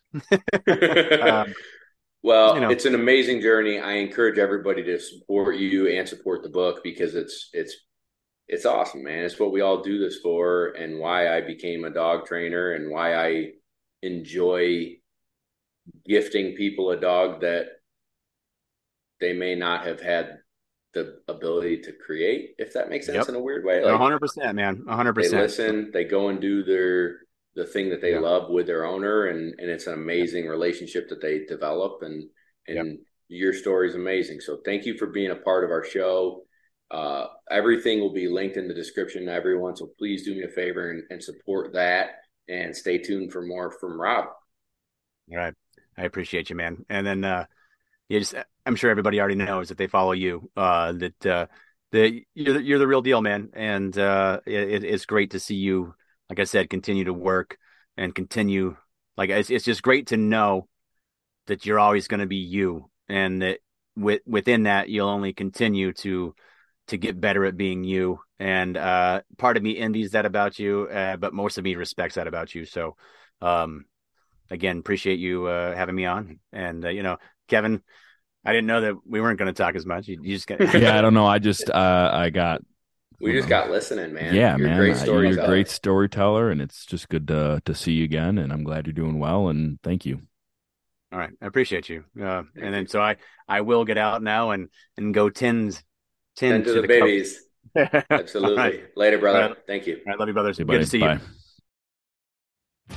Hey, join our community. If you enjoy the show, if you enjoy our YouTube, if you enjoy Instagram, It's like buying me and Kevin a beer. Join patreon.com/Lone Duck Outfitters. The link is in the description. Click that link, join the community. We've got tons of great videos, tons of great content, and you can ask me more questions. So join it, enjoy it. We did it for you, and you're helping us produce a show. So thank you so much to that community. Get in, get out, let's roll.